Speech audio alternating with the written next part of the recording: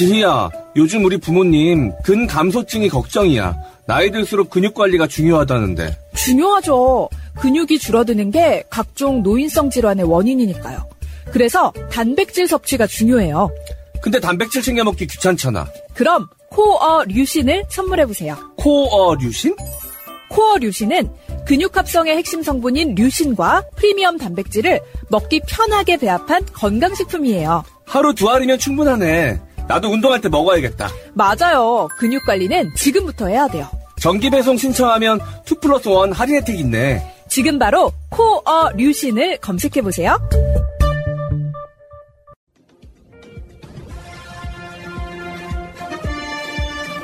꼭 알아야 할 어제의 뉴스.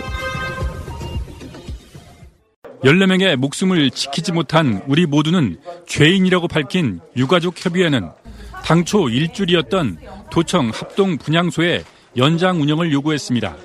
앞으로 한 달 더, 그리고 이후 분향소 설치 장소를 옮겨 진상 규명 때까지 유지해달라고 요청했습니다. 우리 유가족들은 충청북도가 7일 만에 합동 분향소를 정리하려는 게 빠른 흔적 지우기로밖에 보이지 않습니다. 진상 규명 대상으로는 임시 제방 공사 과정과 당시 도로 통제 상황, 버스 노선 변경 사유, 구조활동 등을 열거하며 행복청과 충청북도, 청주시, 경찰, 소방을 함께 지목했습니다.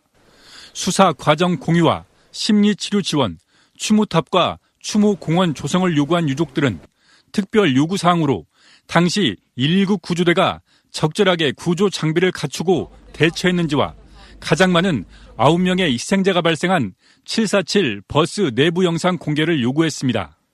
장비가 없어서 한 분만 구조를 하시고 나머지 분은 그 당시에 구조를 못 하셨다고 저희 유족 생존자분이 말씀을 하셨습니다.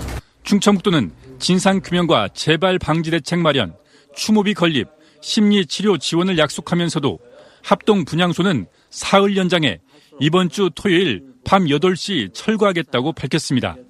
김영한 지사의 면담 요청을 고사하고 있는 유족들은 모두가 인재라고 하는데 관련 기관 모두 발뺌하는 현실이 가슴 아프다며 책임자 처벌을 요구하고 있습니다. CJB 조윤광입니다. 민주당은 헌재의 기각 결정이 이태원 참사 총책임자의 면죄부가 될 수는 없다고 반박했습니다. 헌재가 별도 의견을 통해 정부의 부실 대응과 이 장관의 부적절한 발언으로 인한 국민 신뢰 실추, 국가공무원법 위반 등을 지적했다는 겁니다. 국가적 참사에 대해 대통령과 국무위원 등 책임 있는 자리에 그 누구도 사죄는 물론 책임지는 모습이 없다며 정권의 오만을 경고했습니다. 졸지에 아무 잘못 없이 정부의 잘못으로 목숨을 잃었는데 누구도 책임지지 않고 어떤 책임도 지지 않습니다. 뭐가 그리 잘났습니까? 국민 상처 치유와 국민 통합을 위해선 철저한 진상규명과 참사 예방이 필요하다며 이태원 참사 특별법을 제정하겠다는 뜻도 명확히 했습니다. 민주당이 무한 책임을 갖고 반드시 특별법을 제정하겠습니다. 모든 과정의 진상을 철저하게 규명하고 책임을 물을 부분은 책임을 묻도록 하겠습니다. 지난달 신속처리 안건으로 지정된 이태원 참사 특별법은 국회의장과 야사당 의지에 따라 21대 국회가 끝나기 전에 처리할 수 있습니다. 하지만 여당은 특별법이 또다시 정쟁과 국민 분열을 일으킬 거라며 반대하고 있어서 양측의 팽팽한 신경전이 불가피해 보입니다. YTN 이준엽입니다. 헌법재판소는 이상민 장관 결정문에서 이태원 참사는 전례를 찾기 어려운 대규모 사회 재난이었다고 규정했습니다. 어느 하나의 원인이나 특정인에 의해 발생한 것이 아닌 여러 원인이 총체적으로 작용한 참사라는 판단도 덧붙였습니다. 참사의 성격상 어느 한 사람에게만 책임을 묻기 어렵다는 취지입니다. 이태원 참사로 재판 또는 수사를 받고 있는 사람은 모두 23명. 구속 기소됐던 박희영 용산구청장, 이임재 전 용산서장 등 6명은 1심 재판이 길어지며 모두 보석 석방됐습니다. 김광호 서울경찰청장 등 7명은 아직 검찰 수사 단계에 머물러 있습니다. 참사 발생 9달이 돼가지만 1심 선고를 받은 책임자는 한 명도 없습니다. 유족들은 이런 상황에서 내려진 헌재 결정이 앞으로 재판에도 면죄부로 작용할 수 있다며 반발하고 있습니다. 모든 기관의 장들은 면죄부를 받았습니다. 어떠한 잘못을 저지르고 문제를 일으켜도 그들은 책임을 지지 않을 것입니다. 헌재 결정이 법원, 특히 형사재판에 구속력에 갖는 건 아닙니다.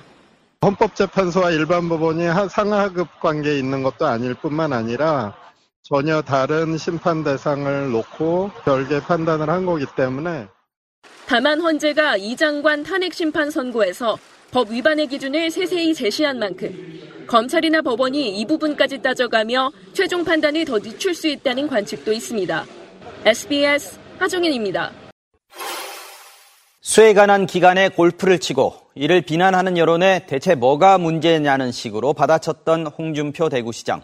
국민의힘 윤리위원회가 조금 전 홍 시장에 대해 당원권 정지 10개월의 징계를 내렸습니다.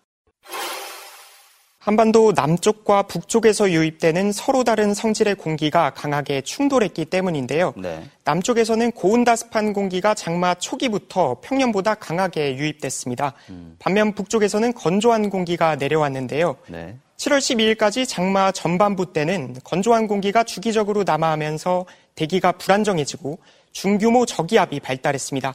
장마 후반부 때는 건조한 공기가 지속적으로 남하하면서 정체전선이 활성화돼 강한 비가 계속 쏟아진 것으로 분석됩니다. 자, 말씀하신 대로 한반도 주변의 계절적인 특성도 있겠습니다만 전 지구적인 온난화의 영향도 있겠죠. WMO 세계기상기구는 전 지구 기온이 6월에 평년보다 0.5도 높았고 네. 7월에는 17.24도로 사상 최고를 기록했는데 지구온난화의 영향이라고 발표했습니다. 또 해수면 온도도 높아졌는데요. 네. 3년간 이어진 라니냐에 이어 올해는 엘니뇨 현상으로 인해 열대 동태평양 해수면 온도가 평년보다 3에서 4도가량 높아졌고요. 지구온난화 영향으로 열대 서태평양도 1도 높아졌습니다. 이렇게 고온 현상과 고수온 현상이 결합하면서 네. 대기 중으로 공급되는 열과 수증기가 크게 늘었고요. 기록적인 장맛비로 이어졌다는 분석입니다. 아까 그 뉴스 시작 전에 보니까 이곳 상암동에도 비가 꽤 많이 내리고 있던데 기상청이 장마 끝났다고 선언을 했다고 해서 이제 비 피해 좀 안심해도 되겠다. 이건 아니겠죠? 네, 먼저 오늘 들어온 제보 영상부터 보시죠. 네. 오늘 오후 호우경보가 내려진 경북 문경 시내인데요. 시내 도로가 침수돼 급류처럼 흐르며 인도까지 차오르고 있고 작은 하천도 갑자기 불어나 흙탕물이 거세게 흐르는 모습입니다.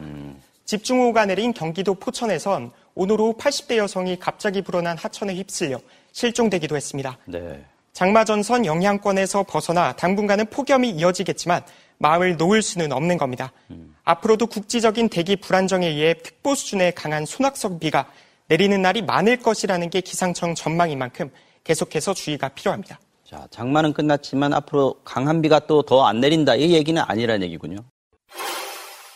최은순 장모는 왜 사괴죄가 빠졌을까? 현직 대통령 장모가 법정 구속됐습니다. 죄질도 나쁘고 법정 소란도 악질입니다. 천문학적인 348억 원을 통장에 있는 것처럼 위조해 막대한 이익을 취했는데도 고작 징역 1년입니다. 참으로 이상한 솜방망이 처벌입니다. 사문서 위조, 부동산 실명법 위반의 제목이랍니다. 사문서는 왜 위조했을까? 부동산 실명법을 왜 위반했는가? 사기치려고 한 것 아닌가?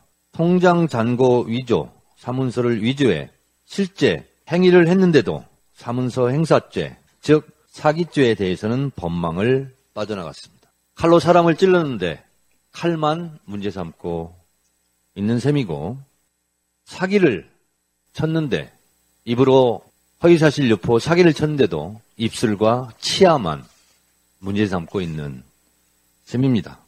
뺨을 때리는데 왜 손바닥만 문제 삼습니까? 검찰은 최은순 씨 사기죄에 대해서는 철저하게 수사하고 기소했어야 하지 않은가? 돈을 빌리면서 위조된 거액의 잔고 증명서를 이용했다면 이 자체가 사기죄 아닌가? 사문서 위조는 5년 이하의 징역인데 반해 사기죄는 10년 이하의 징역, 편칙 금액에 따라 특경법을 적용하면 무기징역도 가능합니다. 일반 상식의 눈으로 봐도 최은순 장모의 징역 1년은 누가 봐도 봐준 흔적이 역력합니다. 그럼에도 불구하고 최은순 장모는 뭐가 그리 억울했을까? 판사는 범행 규모와 횟수, 수법 등에서 죄질이 무겁고 비난 가능성이 크다. 죄질이 매우 나쁘다. 도주 우려도 있다고 법정 구속 이유를 상세하게 설명했습니다. 최은순 씨는 여기서 죽어버리겠다며 소란을 피우다 여성 청원경찰 4명에게 끌려나갔다고 합니다. 10원짜리 한 장 피해준 거 없다던 사위는 대통령이 됐고 저희 엄마는 참 바른 사람이에요 라던 딸은 대통령의 아내 퍼스트 레이디가 되었습니다. 김건희 주가 조작 의혹 사건 1심 판결 때는 대통령실이 뭐라 입장을 마구 내더니 이번 장모 판결에는 사법부 판결은 대통령실 언급 대상이 아니다라며 침묵 모드에 들어갔습니다. 대통령 아내 때와 장모 때가 입장 없음, 입장 있음, 입장 없음으로 확연히 구분됩니다. 아내와 장모의 차별입니까? 윤석열 대선 후보 때 최은순 장모의 법정 구속 판결이 그 당시에 나왔다면 대선 결과는 어땠을까? 궁금증이 듭니다. 후쿠시마 핵 오염수 방류에 대해서도 장모 최은순 씨의 범죄에 대해서도 대통령실은 침묵하고 있습니다. 후쿠시마 핵 오염수 방류 찬성입니까? 반대입니까? 최은순 장모 잘했습니까? 잘못했습니까? 내 가족이라도 죄를 지었다면 엄벌에 처해야 한다.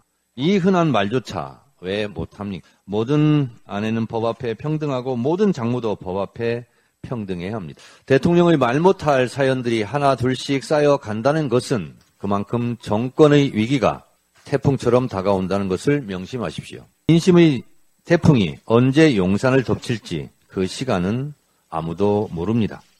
각설하고 여보 장모님 땅에 고속도로 깔아드리는 거 끝까지 밀어붙일까 말까? 교도소에 사식이라도 넣어드리는 게 어떨까? 그런데 교도소 면회는 가야 하나 말아야 하나 고민 좀 되시겠습니다. 고민 너무하면 병납니다. 솔직한 게 답입니다. 대통령실은 최은순 씨의 법정 구속에 대해 책임있게 입장을 내시고 대국민 사과하십시오. 그게 국민에 대한 최소한의 도리입니다. 장모님에게도 사식도 넣어드리고 면회도 가고 모든 걸 떠나 인간적인 최소한의 도리도 다하시기 바랍니다. 이상입니다. 진짜 우리 정청래 최고는 효자예요, 보면. 저 상황에서까지 걱정을 해주십니까? 아니, 인간적인 도리는 다 해야죠. 그렇죠, 그렇죠. 네, 모든 걸 떠나서. 잘나도 내 장모, 못나도 내 장모인데. 경호원 16명 내리고 면회 가면 재밌겠네요. 자, 시작하겠습니다.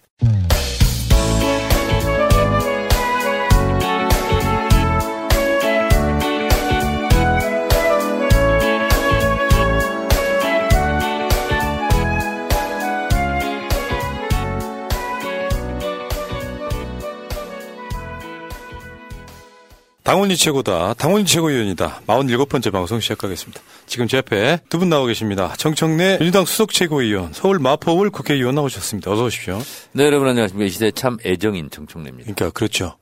장모마저 애정을 갖고 면회 가라. 훌륭하십니다. 사식도 넣어드려라. 이렇게. 그 비유가 끝내주네, 진짜. 네? 비유가 끝내줘요. 비유. 입술을 사기친 내용이 아니라 입술과 입을 처벌한다. 사기는 말로 쳤는데 왜 입술과 치아만 처벌을 하냐고. 손으로 뺨을 때렸는데 왜 손바닥만 처벌을 하냐고. 네. 이게 사기죄와 사문서 위조죄의 차이더구만요. 그렇죠. 그러니까요. 네. 자, 양문석 안산상록갑 평당원 나오셨습니다. 안녕하십니까. 상록갑 평당원 양문석입니다. 양문석 박사는 앞으로 요 말을 어디 가서는 하세요. 저돌에 푸르른 상록을 보라. 안녕하십니까. 상록평당원 양문석입니다. 아니 제가 상록하고 나서 최근에 신문에 상록수를 다시 읽고 있습니다. 그런데 그 신문의 상록수를 읽으면서 그 잔잔한 재미와 그다음에 그 당시에 그 헌신적인 그 계몽 운동가들의 그 모습들, 그 청년들의 모습들을 다시 보면서 정말 새록새록 초심으로 돌아가는 모습과 초심에 대한 중요성을 다시 느끼고 있습니다. 초심을 지키고자 노력하는 안산상록갑 평당원 양문수입니다. 예, 어서 오십시오. 최근에 인터넷 일타 강사 국사 선생님 황연필 선생의 이순신의 바다라는 책을 읽었습니다. 이순신 장군이 훌륭하다는 걸 알았지만 이다지도 훌륭할까? 와, 정말 우리나라에 이순신 장군 같은 분이 있었다는 것. 전 세계를 통틀어서 이 해전사에 빛나는. 민주당의 백드롭이잖아요. 그렇습니다. 23전, 23 K우승에 빛나는. 야, 근데 더 훌륭한 것은 원균의 모함을 받고 파직당하고 백의종군하고 이런 거 알았잖아요. 네. 근데 원균이 더 못된 짓을 하더라고요. 뭐냐. 해전을 해요. 항상 있잖아요. 이순신 장군의 전법은 뭐냐. 좁은 해협으로 치면 좁은 바다를 몰아넣어. 물살 센 곳으로. 물살 센 곳으로. 그래서 싹 다 몰살시키고 배를 불태워요. 네. 그럼 원균은 수급 빼는 일에 충실을 한 거야. 목 빼는. 네. 그래가지고 숫자 채우는 거. 숫자 채우는 거. 그래서 왕한테 보내는 거야. 제가 이만큼 무찔렀습니다. 그러니까 이순신 장군 부하들은 불만일 거 아니에요. 장군, 우리 부대에서 다 이거 전투를 치르고 승리했는데 공은 저쪽에 나같이 간다. 죽은 놈 대가리만 잘라서 보내는 거 아니에요? 그렇죠. 그러니까 그때 이순신 장군이 뭐라고 하는지 알아? 개념치 마라. 우리는 한 놈이라도 더 죽여야 되고 한 척이라도 더 불살라야 된다. 우리는 거기에 충실을 하자. 그러면서 달래요. 현대에도 있습니다. 예를 들면 무슨 참사가 났는데 경찰 탈만 하고 있는 사람 하나 있고 원균 같은 놈. 그리고 거기서 마치 자기가 대통령이라도 되는 듯 여러 가지로 이렇게 국민 걱정하는 사람이 따로 있잖아요. 누구라고 말 않겠어요. 근데 이제 이순신 장군 조금만 더 얘기하면 한양에서 봤을 때 전라도 경상도를 봤을 때 목포 쪽이 전라 우수사, 그다음에 여수 쪽이 전라 자수사, 경상 우수사, 경상 자수사잖아요. 근데 첫 번째 전투 승리가 옥포전이에요. 그제. 왜냐면 그래서 지원 요청을 해. 경상 전라 좌우수영에서. 그러니까 그렇지. 그래서 첫 출전이 뭐냐면 지원 투쟁 승리한 거예요. 옥포 해전이 1승 첫 번째 승이야. 그러는데 계속 지원 요청을 합니다. 근데 이제 이순신 장군은 전라 자수사인데 5군 5포라고 그래요. 5개 군에 5개 포구. 제일 작은 규모예요. 근데 여기서 진짜 눈물겨운 게 군량미 이런 걸 중앙정부에서 하나도 안 도와줘요. 그럼 본인이 다 배도 만들고 군량미도 하고 군사도 먹고 다 해. 그리고 이제 통한에 7천량 전투에서 패전하잖아요. 거제. 우리 이순신 장군이 감옥 살고 있을 때 원균을 3군 수군 통제사로 앉혀 7천량에서 무모한 싸움을 하는 거야. 그래서 다 깨져. 근데 배설이라는 장군이 있어. 이름이 하필이면 배설인데. 배설. 네, 12척을 가지고 도망을 갑니다. 그래서 그 배만 안 부셔진 거야. 그래서 저에게는 신에게는 12척의 배가 남아있다는 게 뭐냐면 도망간 배예요. 도망간 배. 그래서 그 12척을 가지고 이제 싸우는 거지. 근데 배설은 나중에 또 도망가더구만. 근데 어쨌든 그래서 그 배 12척을 가지고 하는데 이순신 장군이 이번에 처음 알았는데 그래도 일본 말로 곤조, 우리나라 말로 뭐지? 그게? 근성? 근성이지. 근성이 있었더라고. 그러니까 딱 갔다 와서는 망궐예를 하지 않습니다. 망궐예라는 것은 뭐냐면 망은 쳐다보는 거잖아. 궐을 향해서 예를 올려. 출전을 하거나 출전을 돌아오거나 그러면 항상 한양을 향해서 임금을 향해 절을 하거든요. 그걸 안 합니다. 그리고 나는 임금에 신경 쓰지 않고 죽겠다. 이런 각오를. 진짜 근성이 있네요. 그때부터 하는 거예요. 근데 이 신하들로서는 망궐례를 안 한다는 것은 역적죄를 올려 죽을 수도 있거든요. 근데 두 번째 파직당하고 백의종군 해가지고 12척 가지고 이제 싸우고서 계속 이기고 있잖아요. 망궐례를 안 함. 이게 핵심이야. 그래서 명랑해전 그러잖아요. 우리가 울돌목 그러는데 울돌목이 무슨 뜻이냐면 울고 돌아가는 길목이야. 물살 엄청 빠른데. 네, 빠른데. 그래서 명자가 울명자더구만. 그래서 명량이에요. 여기서 이제 대승을 하는데 실제로 더 대승은 노량해전 마지막. 근데 왜 노량 대첩으로 안 하냐? 이순신 장군이 전사했기 때문에. 그게 노량 대첩으로 안 하는 거예요. 여러분들은 지금 새날 방송에 들어오신 게 아니고 정청래 역사 강의를 보고 계십니다. 그래서 일본의 1군 사령관, 2군 사령관이 세 사람들이 오거든요. 여기서 1군 사령관이 총사령관이야. 고니시 유키나카. 이 사람하고 일본 명군 있잖아요. 여기서 또 휴전협정 이거 한다고 해서 엄청 장난질을 해요. 그리고 고니시 유키나카가 사실은 일본으로 도망가야 돼. 도요토미 히데요시가 죽고 그다음에 도쿠가 이에야스가 정권을 잡아. 그럼 자기가 피해가 있을 수 있잖아. 어떻게든 탈출을 해서 일본 도망가야 돼. 이놈만은 내가 살려줄 수는 없다. 그래서 그냥 길을 터줬으면 이순신도 전사하지 않고 그럼도 도망가는 거예요. 근데 끝내 이놈을 죽여야 되겠다. 그래서 노량해전에서 있잖아요. 밀어붙여 계속. 그러면 얘들은 육지로 올라가는 거야. 근데 한 놈이라 더 죽이겠다. 그리고 나서다가 전사를 당합니다. 아이고, 다 하셨어요? 아니 근데 너무 감동적이었어요. 오늘 방송이 10분 뺍니다. 오늘 방송은 10시 20분까지 하겠습니다. 황현필 선생의 이순신의 바다. 진짜 여러분 읽도가시고요. 가슴이 뜨거워지고 그리고 나한테 내 주변에 있던 잔잔한 이런 무슨 뭐 골치 아프 이런 것들 있잖아요. 뛰어넘게 됩니다. 일단 뭐 여러분들이 그 부분에 대해서 남해를 가시면 그 남해 그 구대교를 지나서 들어가면 일학사가 있어요. 일학사. 네. 이순신 장군이 떨어진 것을 돌아가신 것을 기념하는 그 일학사라는 사당이 있습니다. 거기 가서 여러분들 한번 쭉 보시면. 그게 아니라 저 양문석 박사의 전 지역구가 통영이고 충무잖아요. 네. 이순신 장군 연관 있는 것 아닙니까? 그렇죠. 다 알고 있는 얘기 그냥 모른 척하고 가만히 계신 거잖아요. 아니 그런데 뭐 또 제가 풀어내는 이순신 장군에 대한 이야기와 정청래 최고가 풀어내는 이순신 장군 이야기는 또 좀 다르죠. 알겠습니다. 여기까지 듣고 싶은 이야기긴 한데 방송과 관계가 없어가지고 너무 길었어요. 아니, 이순신의 바다 있잖아요. 그만. 이걸 가지고 특집 방송 한번 하자고. 알겠습니다. 스톱. 네. 여러분 그럴수록 약파는 시간이 짧아지는데 든든 양문석 TV 구독 좀 해주시고요. 든든 양문석 TV 지금 우와 10만 넘었어요? 아니요. 95,000명 구독 좀 해주시고 정청래 TV 구독 좀 해주시고 저는요 구독하지 마세요. 이렇게 해야 늘더라고. 그 이야기 지난주에 했잖아. 그래서 저는 구독 대신 여러분 팔독 해주세요. 팔독. 난 오늘 이 방송 준비하면서 장재원 이야기를 우리가 나중에 할 거잖아요. 근데 장재원도 TV가 있더라고. 장재원 TV가. 장재원 TV 있어요? 그래가지고 14만이더라고. 그래서 엄청나게 자존심 상했어, 나.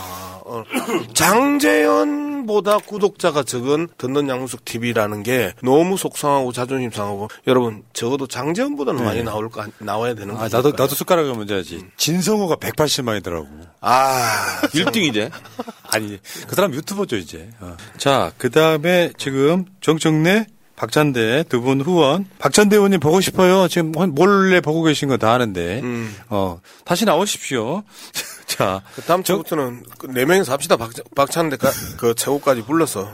정청래 최고 옆에서 좀 이야기를 하세요, 좀. 정청래 농협 301-0223-2305-71 그리고. 제가 다스베이드하고 지금 계약을 해야 될 것 같아요. 예, 왜요? 거기도 이제 총선 다가오니까. 계약을 한다고? 자, 다음에 박찬대 농협 301-0195-2514-11.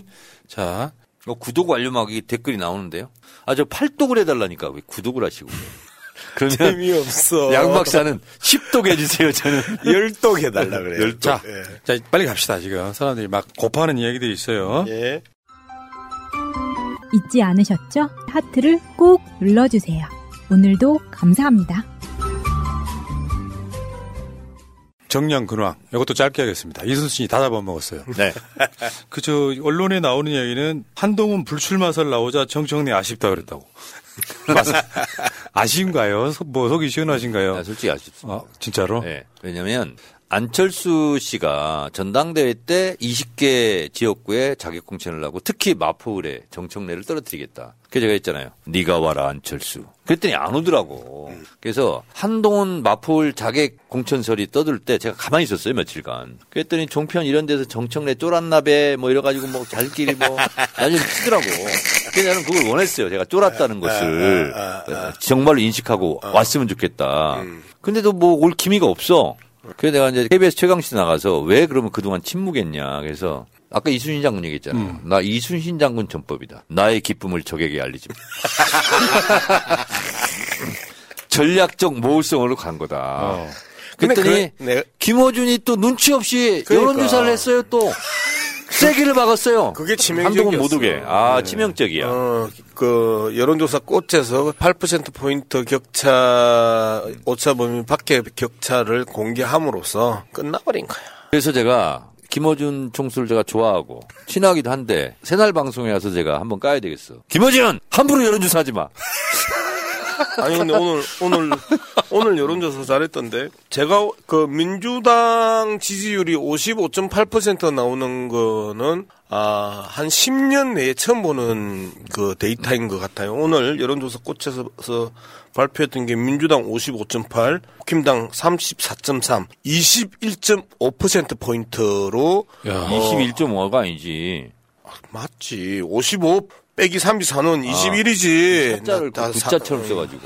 21.5%포인트 차로 국힘당을 더불어민주당이 따돌리고 있다라는 부분이고요. 근데 이 윤석열 지지율 오늘 여론조사 꽃을 보면 부정이 64.8, 긍정이 34.5, 30.3%포인트 격차가 벌어졌습니다. 사실상 저는 이 데이터를 보면서 깜짝 놀랐던 게 더불어민주당이 55.8%포인트까지 올라갔다라는 부분에 대한 이 충격입니까? 이거는 충격이죠. 왜 그러냐면 국민의힘에 대한 충격 아니고요.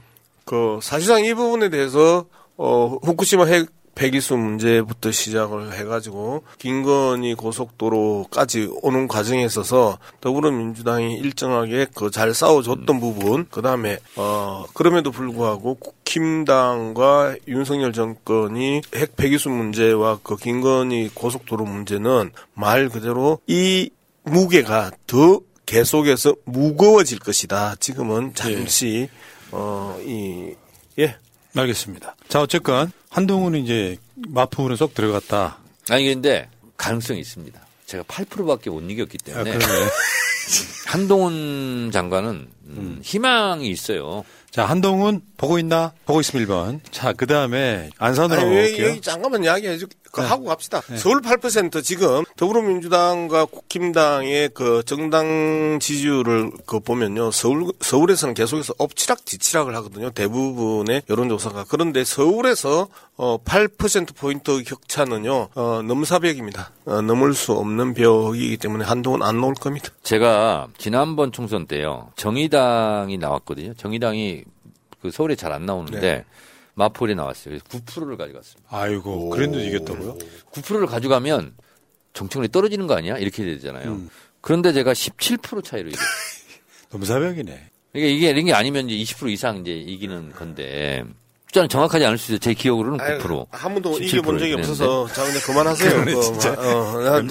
내가 질 때 대부분 그렇게 져요. 한 번도 이긴 적이 없잖아요. 세 번 다 그 정도로 다 졌어요. 8.3% 이기는 거 보고 제가 속으로 굉장히 불쾌했어요. 동료에 대한 A가 없어. 아니 A가 없을 때는 없는 거고. 정청래 한동훈이 이렇게 경쟁력이 있단 말이야. 8.3%로 따라오다니. 그래서 한동훈이 좀 나왔으면 좋겠어. 네. 자 여기까지. 미워. 보니까 정봉주 의원하고 비슷해. 깔때기가 심해. 아니 정봉주 의원하고 비교하는 것도 제가 기분이 나쁘다고 몇 차례 얘기했죠 제가.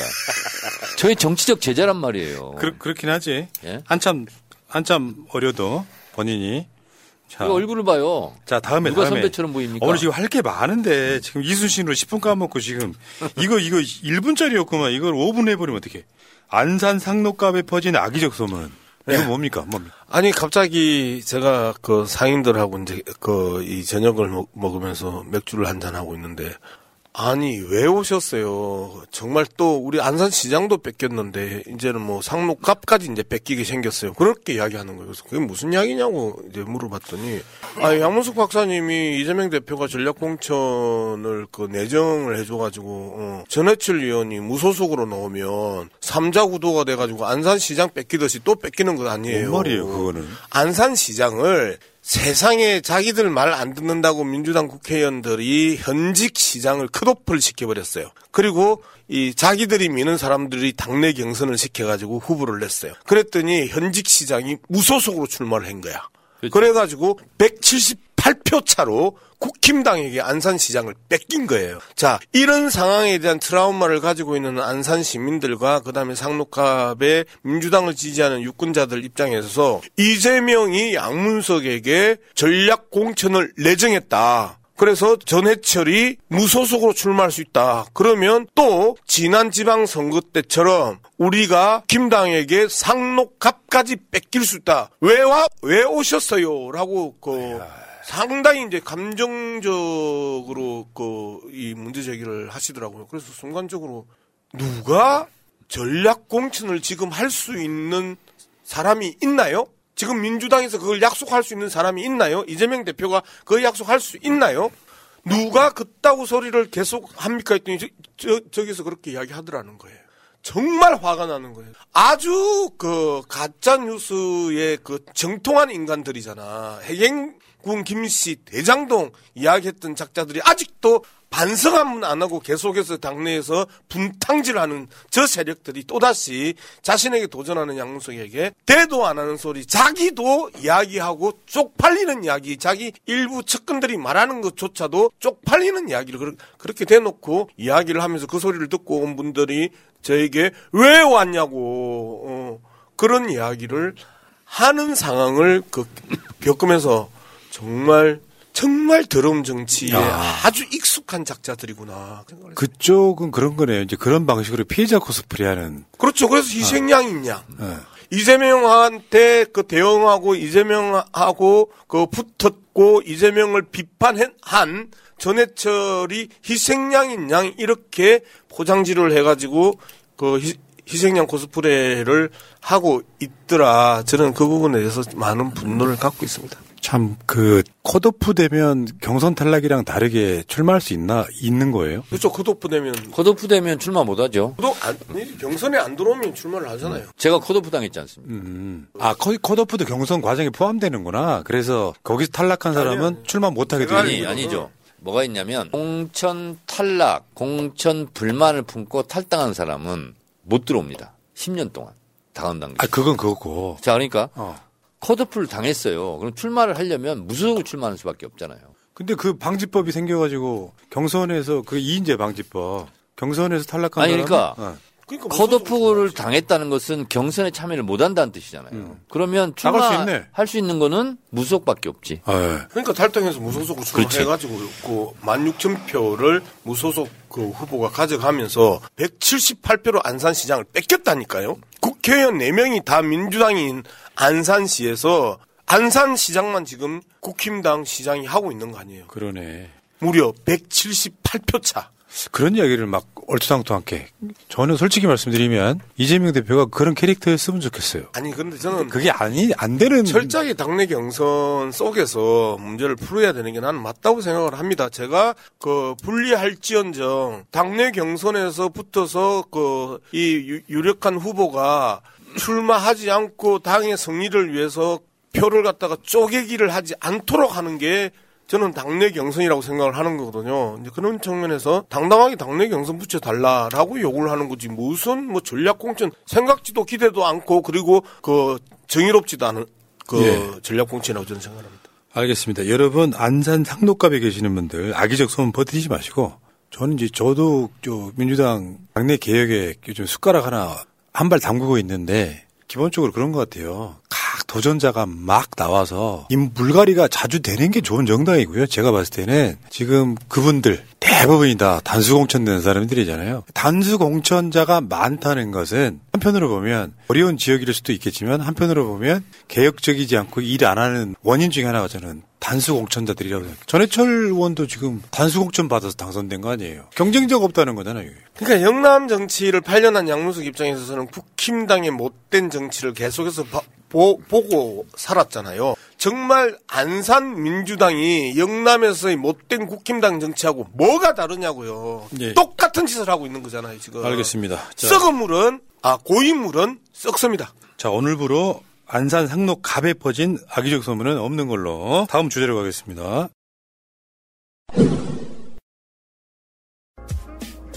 보험 손해보지 마시고 마이보험 체크하세요. 비싼 보험료는 꼬박꼬박 내면서 나에게 꼭 필요한 보험인지 보상은 제대로 받을 수 있는지도 모르고 계신다면 마이보험 체크와 무료 상담 해보세요. 30여 개 보험사의 상품들을 비교 분석해서 내는 보험료는 줄이고 받는 혜택은 높게 고객에게 가장 유리한 보험 가입, 보험 유지 방법을 알려드립니다. 정직한 보험 전문가들이 고객 편에서 꼼꼼하게 챙겨드리는 마이보험 체크. 대표전화 1800-7917.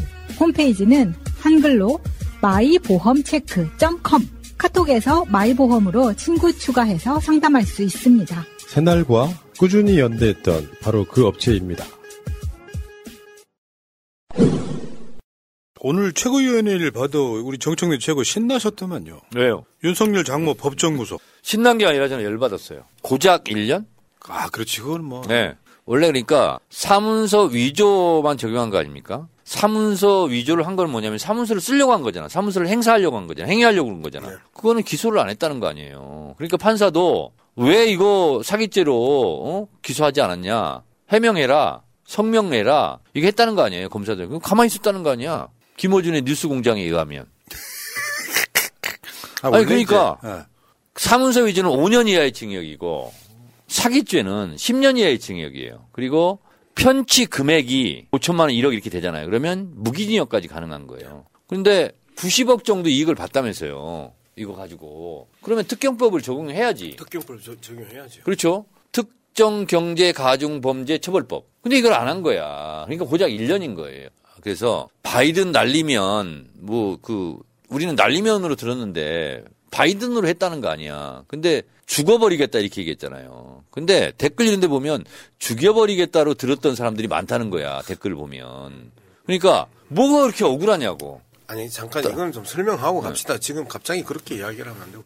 최은순이 법정에서 구속 선고를 받고 죽어버리겠다라는 그 비명에 가까운 그 말을 했다. 그 부분을 죽어버리겠다고 언론은 썼는데 직접 현장에서 들은 사람들은 죽여버리겠다라고 들었다. 지금 이야기하는 거죠. 그런 거예요. 내가 왜 이런 거 옆에서 해설까지 해주고. 근데 저는 앞에 뭐가 있냐면 약을 먹고 죽어버리겠다 했기 때문에 죽어버리겠다가 저는 맞는 것 같아요. 제 생각은. 근데 댓글에는 또 그런 것도 있어. 다르게 주장하는 분들도. 저는 죽어버리겠다 이렇게 저는 이제 해석을 하고 싶습니다. 근데 어쨌든 아니 법정 구속 1년도 굉장히 싼 건데 그걸 가지고 이렇게 막 소란을 피우고 끌려나가고 이게 있잖아요. 아나무인이야 아나무인. 그렇죠. 내 사위가 대통령인데 감히 나를 구속해. 대한민국 역사상 최초 대통령 장모 구속. 이번에 그 판사가 화가 많이 났던 모양이에요.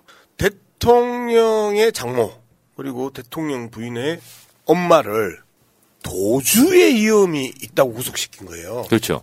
도주의 위험. 죄질이 나쁘다고도 하고. 그리고 죄질이 나쁘다라는 표현을 이제 했는데 도주의 위험이 있다고 할 정도였으면 얼마나 그 최은순에 대한 그 분노가 컸을까. 이 판결문에 이 판사들의 감정들이 다 실려서 묻어서 다 나오잖아요.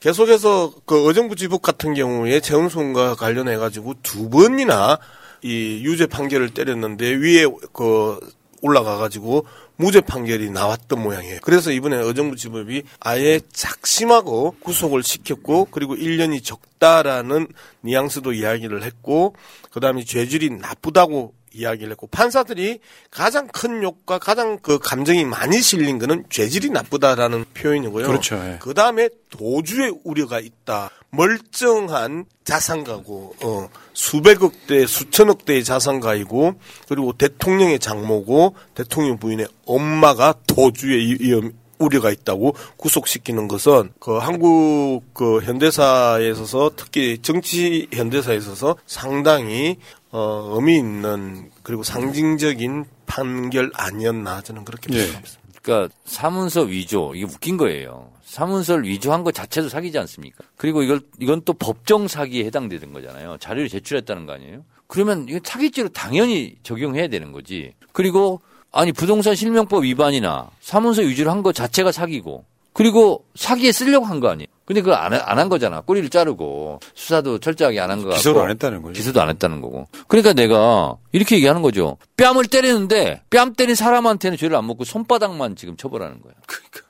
이게 이제 이거 관련해가지고 몇 개월 전에 왜 이거 기소 안 했냐라는 이야기를 판사가 했던 바로 그 사건이기도 하고. 근데 문제는 이거는 이제 정치적으로 한번 이야기해 보려고요. 보통 정권 같으면 이런 문제가 없고 사과하지 않습니까? 당연하죠.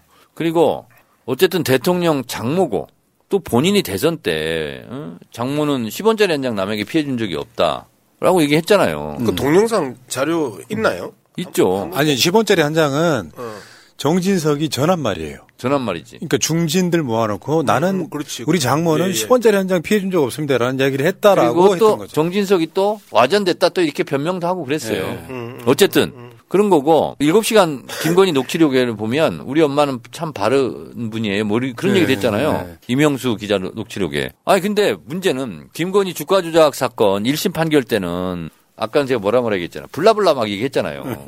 근데 이번에는 왜 가만히 있냐고. 자, 그럼 김건희의 잣대가 다른 거죠. 김건희는 사람을 죽이거나 살인하지 않으면 다른 사람들은 다 바른 사람이야. 우리가 일반적으로 이야기하는 범죄의 질과 그 수위를 김건희의 눈과 일반 국민의 눈과 그리고 정치를 하는 정청래 최고의 눈이 다르다는 거예요. 눈높이 자체가 다른 거예요. 범죄의 심각성을 최소한 살인 강간 정도 돼야 나쁜 사람. 그리고 그 외에는 바른 사람. 그래서 김건희 엄마 최은수는 바른 사람, 바른 엄마인 거예요. 그런 눈높이를 가지고 있으니까 그렇게 뻔뻔스럽게 대놓고 거짓말을 하잖아요. 명품 쇼핑을 하고 호객 당했다고 이야기하라고 이야기를 하는 거잖아요. 그러니까 최은순 장모 요양급여 부당수급 관련된 수사라든가 이번에 이 땅 문제 이거 수사한 사람들 나중에 있잖아요. 직무유기 직권남용으로 다 재수사해야 돼요. 그 검사들 자체를. 맞습니다. 이재명 대표 수사도 마찬가지죠. 네, 마찬가지예요. 보면. 그러니까 검찰이 수사권만 뺏기는 게 아니라 진바로 정권 뺏기면은 제대로 수사를 악의적으로 한다는 것만 드러나면 처벌할 수 있는 조항까지 저는 만들어야 된다고 생각해요. 그리고 특정인 봐주기 수사는 더 심각한 문제 아닙니까? 자기 가까운 사람들은 그런 식으로 수사해버리는 거. 없는 것을 있는 것으로 만드는 검사들. 응? 있는 것을 또 없는 걸로 덮는 검사들. 이거 있잖아요. 싹 다 잡아드려야 돼. 저는 지금 상황에서 계속해서 말씀드렸고 지난주도 말씀드렸고 그 앞주도 말씀드렸지만 검사 탄핵과 관련해가지고 현재 4명이 김용민 의원이 이제 올려놨는데 여기에 덧붙여서 최은순 김건희 사건과 그다음에 대장동 사건에 있어서 그 판결 난 내용을 놓고 검사 탄핵 들어가야 된다. 이제는 더 이상 시간을 지체할 이유도 없고 그리고 좌우우면할 이유도 없는 상황에 돌입했다. 검사를 탄핵시키지 않으면요, 저들은 끝까지 발악적으로 계속 조작을 해낼 것이고 사건을 창조하고 그리고 범죄자를 만들어내는 이 행태를 거치지 않을 것이다라고 저는 생각을 합니다. 그래서 한 놈이라도 제대로 탄핵을 시켜서 걔가 이후에 변호사 개업도 못하게 어떤 공직에도 못 가게 하면서 자신의 장래가 송두리째 정권과 결탁해서 사건을 조작하고 범죄자를 창조해내는 이 행태에 대한 책임을 물으면 이제는 그러한 부분에 있어서 상당 부분 잦아들 가능성이 높다. 저는 일벌백계가 바로 그런 의미 아닙니까? 일벌백계를 위해서 검사 탄핵 반드시 들어가야 된다. 이 연사 힘차게 한번 외쳐봅니다. 박수! 네? 박수! 가쁜 싸. 오. 그리고 우리가 검사 탄핵만 얘기하는데 실제로 21대 국회에서 처음 있는 일을 동작 이수진 의원이 했거든요. 산자위에 있을 때 수사 검사 왜 수사 안 하냐. 증인 채택해가지고 추궁한 적이 있습니다. 그러니까 법사위에서 검사 탄핵 이전이라도 수사 검사들 있잖아요. 다 증인 채택할 수 있어요. 그러네. 국회가 이런 권한을 가지고 있어요. 아하. 그걸 안 하고 있는 거예요 지금. 아하. 그러니까 보통 이러잖아요. 수사 중이라서 말할 수 없습니다. 그런 거 필요 없어요.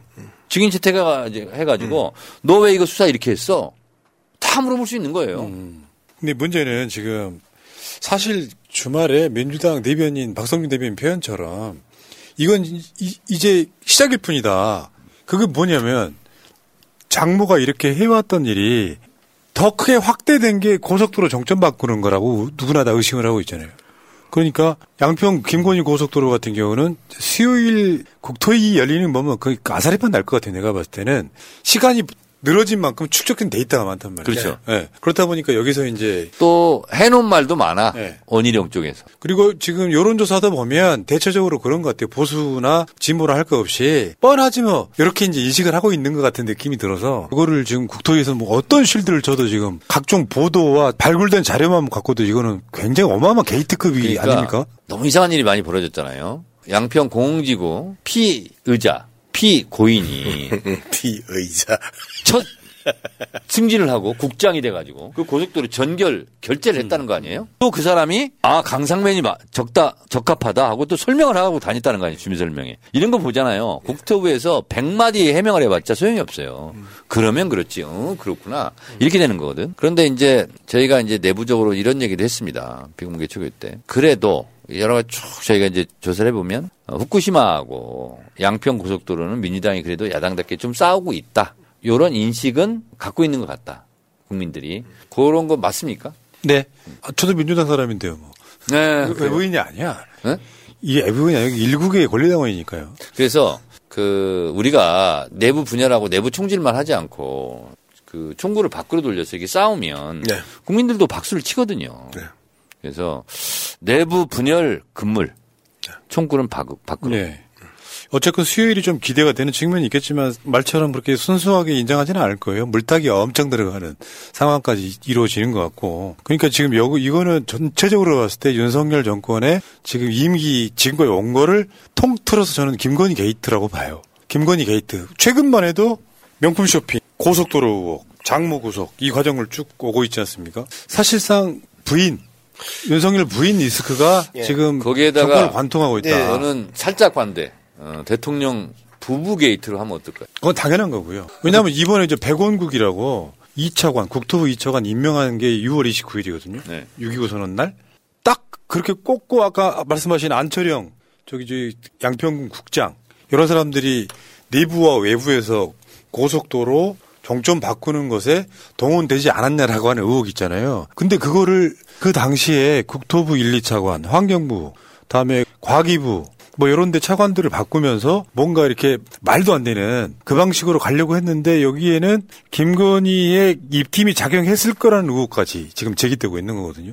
차관들만 바꿈으로써 뭔가 실무 작업을 좀 추진하려고 했던 거 아니냐. 청문회 필요 없이. 그러니까요. 그 상식적으로 생각을 했을 때 그 뭐 어공이든 얼공이든 이 문제가 터지면 이거는 스캔들로 그 확산될 수밖에 없다라는 게 일반적인 공무원들의 판단이란 말이에요. 갑자기 노선이 바뀐 거잖아요. 그리고 그게 땅에 있는 거잖아요. 그런데 여기에 대해서 이 공무원들이 아무 말도 하지 않고 이걸 갖다가 허용했다라는 것은 훨씬 더 장관이나 차관의 압력보다도 훨씬 더 강한 압력이 들어왔다는 거예요. 그 이야기를 전하는 사람이 예를 들어서 차관이 그 여사님의 이 지시사항이야, 관심사항이야라고 던졌으면 이 부분에 대해서는 국장이나 과장이나 사무관들도 움직이기가 힘들단 말이에요. 그렇기 때문에 이 내용이 이대로 밀려갔는데 완전 닭대가리 돌대가리 새대가리들 아니에요. 이게 터지면 말 그대로 저는 게이트보다는 스캔들이라는 단어를 훨씬 더 이 사건에서는 적절하다고 생각하는데 김건희 스캔들이 터지는 거야. 그리고 윤석열 부부 스캔들이 터지는 거야. 스캔들이 터지는 걸 누구도 다 보고 알 수 있는데도 국토부 관계자뿐만 아니라 말 그대로 정부 주요 부처 관련 부처의 국장들 과장들이 아무 말도 안 하고 이 부분에 대해서 손바닥으로 하늘이 가려진다고 생각했겠지. 아니지. 그들은 아주 이 잔머리의 대가들이잖아요. 그렇기 때문에 이거는 사고 터진다라고 그들은 예측했을 거예요. 그럼에도 불구하고 워낙 강한 압력들이 들어오기 때문에 그럼 너가 책임져라라고 했을 가능성이 높다. 오히려 저는. 근데 아슬아슬하게 느껴지는 게 내가 윤석열 정권을 반대하는 사람이지만 이렇게 투명한 말하자면 예상되는 대로 흘러가는 거 있잖아요. 네. 뭔가 꼼수가 아니라 직접 국민을 대고 무시하는 것 같아요. 이렇게 노골적으로 해도 니들 우리한테 어떻게 할 거야. 이런 자세란 말이에요. 대놓고 사기. 무시가 아니고요. 말 그대로 지금은 윤석열이나 김건희가 대한민국을 민주공화국으로 안 보고 있고 군주제라고 생각을 하는 거예요. 조선시대 후반기에 혼탁한 이 국가 왕정 국가라고 생각하기 때문에 왕노릇 왕비노릇 하고 있는데 이 부분에 대해서는 뭉개고 밟고 지나가면 된다고 생각하는 거예요. 그러니까. 즉 앞서 말씀드렸던 것처럼 범죄의 수준에 있어서 자기 어머니가 바른 엄마라고 이야기하는 것은 범죄의 수준이 국민의 눈높이와 완전 다르고 권력을 행사하는 과정에 있어서의 국가의 성격을 쳐다보는 것도 공화정이 아니고 군주제로 바라보고 있기 때문에 저 짓이 나오는 거고 저 행태들에 대해서 부끄러움이 없는 거고요. 수해가 터졌는데도 명품 쇼핑할 수 있는 그 담대함이 나오는 거란 말이에요. 그러니까 저는 개인적으로 그런 생각이 들어요. 이런 정권이 오래가는 걸 나 본 적이 없거든요. 그러니까 우리가 지금 미증유라는 표현을 가끔씩 제가 써요. 미증유. 예. 그러니까 과거에도 없었고 앞으로도 없을 딱 그런 정권 하나가 딱 들어서서 그 시작점. 그러니까 사실은 이건 이렇게 봐요. 법원의 법관들도 정권이 무서워가지고 벌벌벌 떠면 이런 재판 판결 못합니다. 차라리 피하고 그냥 무죄 주고 말지. 근데 이게 시작점일 수밖에 없는 느낌이 드는 게 전혀 아무런 문제가 없다가 장모 구속되면은 해프닝일 수 있는데 그 부인과 본인 비리의 이 과정 속에 이게 딱 돌출이 되니까 사람들이 양평 고속도로까지 관심을 갖게 되는 효과가 또 생긴 겁니다. 그러니까 이거는 사실상 망하라는 징조에 가깝다 이런 생각이 들어요. 예, 저도 그 부분에서 동의합니다. 그동안의 사법부의 모호한 태도 그리고 검사에게 걸려있는 그 캐비넷 속에 있는 사법부의 판사들의 행태들 이러한 부분에 대한 그 의심들이 많이 있었는데 이번 의정부지법에서 나와온 그 김건희의 그 법정 구속 문제는 이후에 그 사법부가 검사들과의 기싸움과 그 다음에 권력 투쟁에 있어서 제정신 차리는 하나의 시발탄이 되지 않을까. 그 지금 윤석열 정권으로서는 후쿠시마하고 양평 고속도로 이게 버티기 어려운 굉장히 그렇죠. 짐을 지고 있는 거거든요. 양쪽에. 근데 막 버티고 있어요. 거기다가 있잖아요. 돌 하나 딱 얹으면 팍 주저앉았거든요. 그게 장모 구속이 될 수가 있어요. 장모 구속이 1년 법정 구속이지만 사실은 가지는 의미는 엄청나게 큰 거거든요. 그래서 딛고 일어날 수 있을까? 이런 생각이 듭니다. 저는. 거기다가 이제 계속 국민들은 사과라도 해라. 입장 표명이라도 해라. 그거 안 되고 있는 거고. 또 이제 윤석열이 직접 언론상에 말한 건 아니지만 10원 한 장 피해 준 적 없다라는 이야기가 어떻게 보면 이재명 대표 기준이라면 그런 거잖아요. 당선을 목적으로 허위사실 공표한 것까지 돼버리는. 그러니까 지금 사면 초과에 빠져 있다 이렇게. 그리고 이제 11월 위기설을 제가 얘기합니다. 11월 위기설? 수능 끝나고 나서. 저는 10월 말 위기설인데. 아니 수능이 끝나야 돼. 그래서 킬러 문항 배제한다고 그랬잖아요. 킬러 문항을 배제하면 만점짜리 고득점 동점자 엄청 나올 겁니다. 그러면 입시에 엄청난 혼란이 있게 돼요. 근데 입시는 굉장히 폭발적인 거예요. 네. 그러니까 군대 비리하고 입시 비리는요. 전 국민한테 분노를 일으키는 거거든요. 엄청난 감당할 수 없을 정도 후폭풍이 있을 수 있고. 그런데 만약에 또 킬러 문항을 냈어. 안 낸다며. 이게 있고요. 쉬워도 문제 어려워도 문제. 그렇죠. 그래서 이제 이래도 문제 저래도 문제인데 중요한 것은 반수생들이 많이 생겨요 지금. 킬러 문항이 없어진다니까. 경쟁률이 높아져 버렸네. 그래서 2학기 휴학생들이 많이 늘 겁니다. 대학생들. 그리고 다시 한번 보는 거예요. 근데 만약에 킬러 문항이 나왔어. 불만 세력이 있을 수 있죠. 킬러 문항이 없어요? 그러면 동점자들이 많아요. 변별력을 어떻게 할 거냐고. 그래서 11월 달 수능이 끝나면 만약에 큰 후폭풍이 있을 거다. 근데 만약에 이게 큰 후폭풍이 없다. 그러면 양문석 손가락에 제가 장을 지지겠다.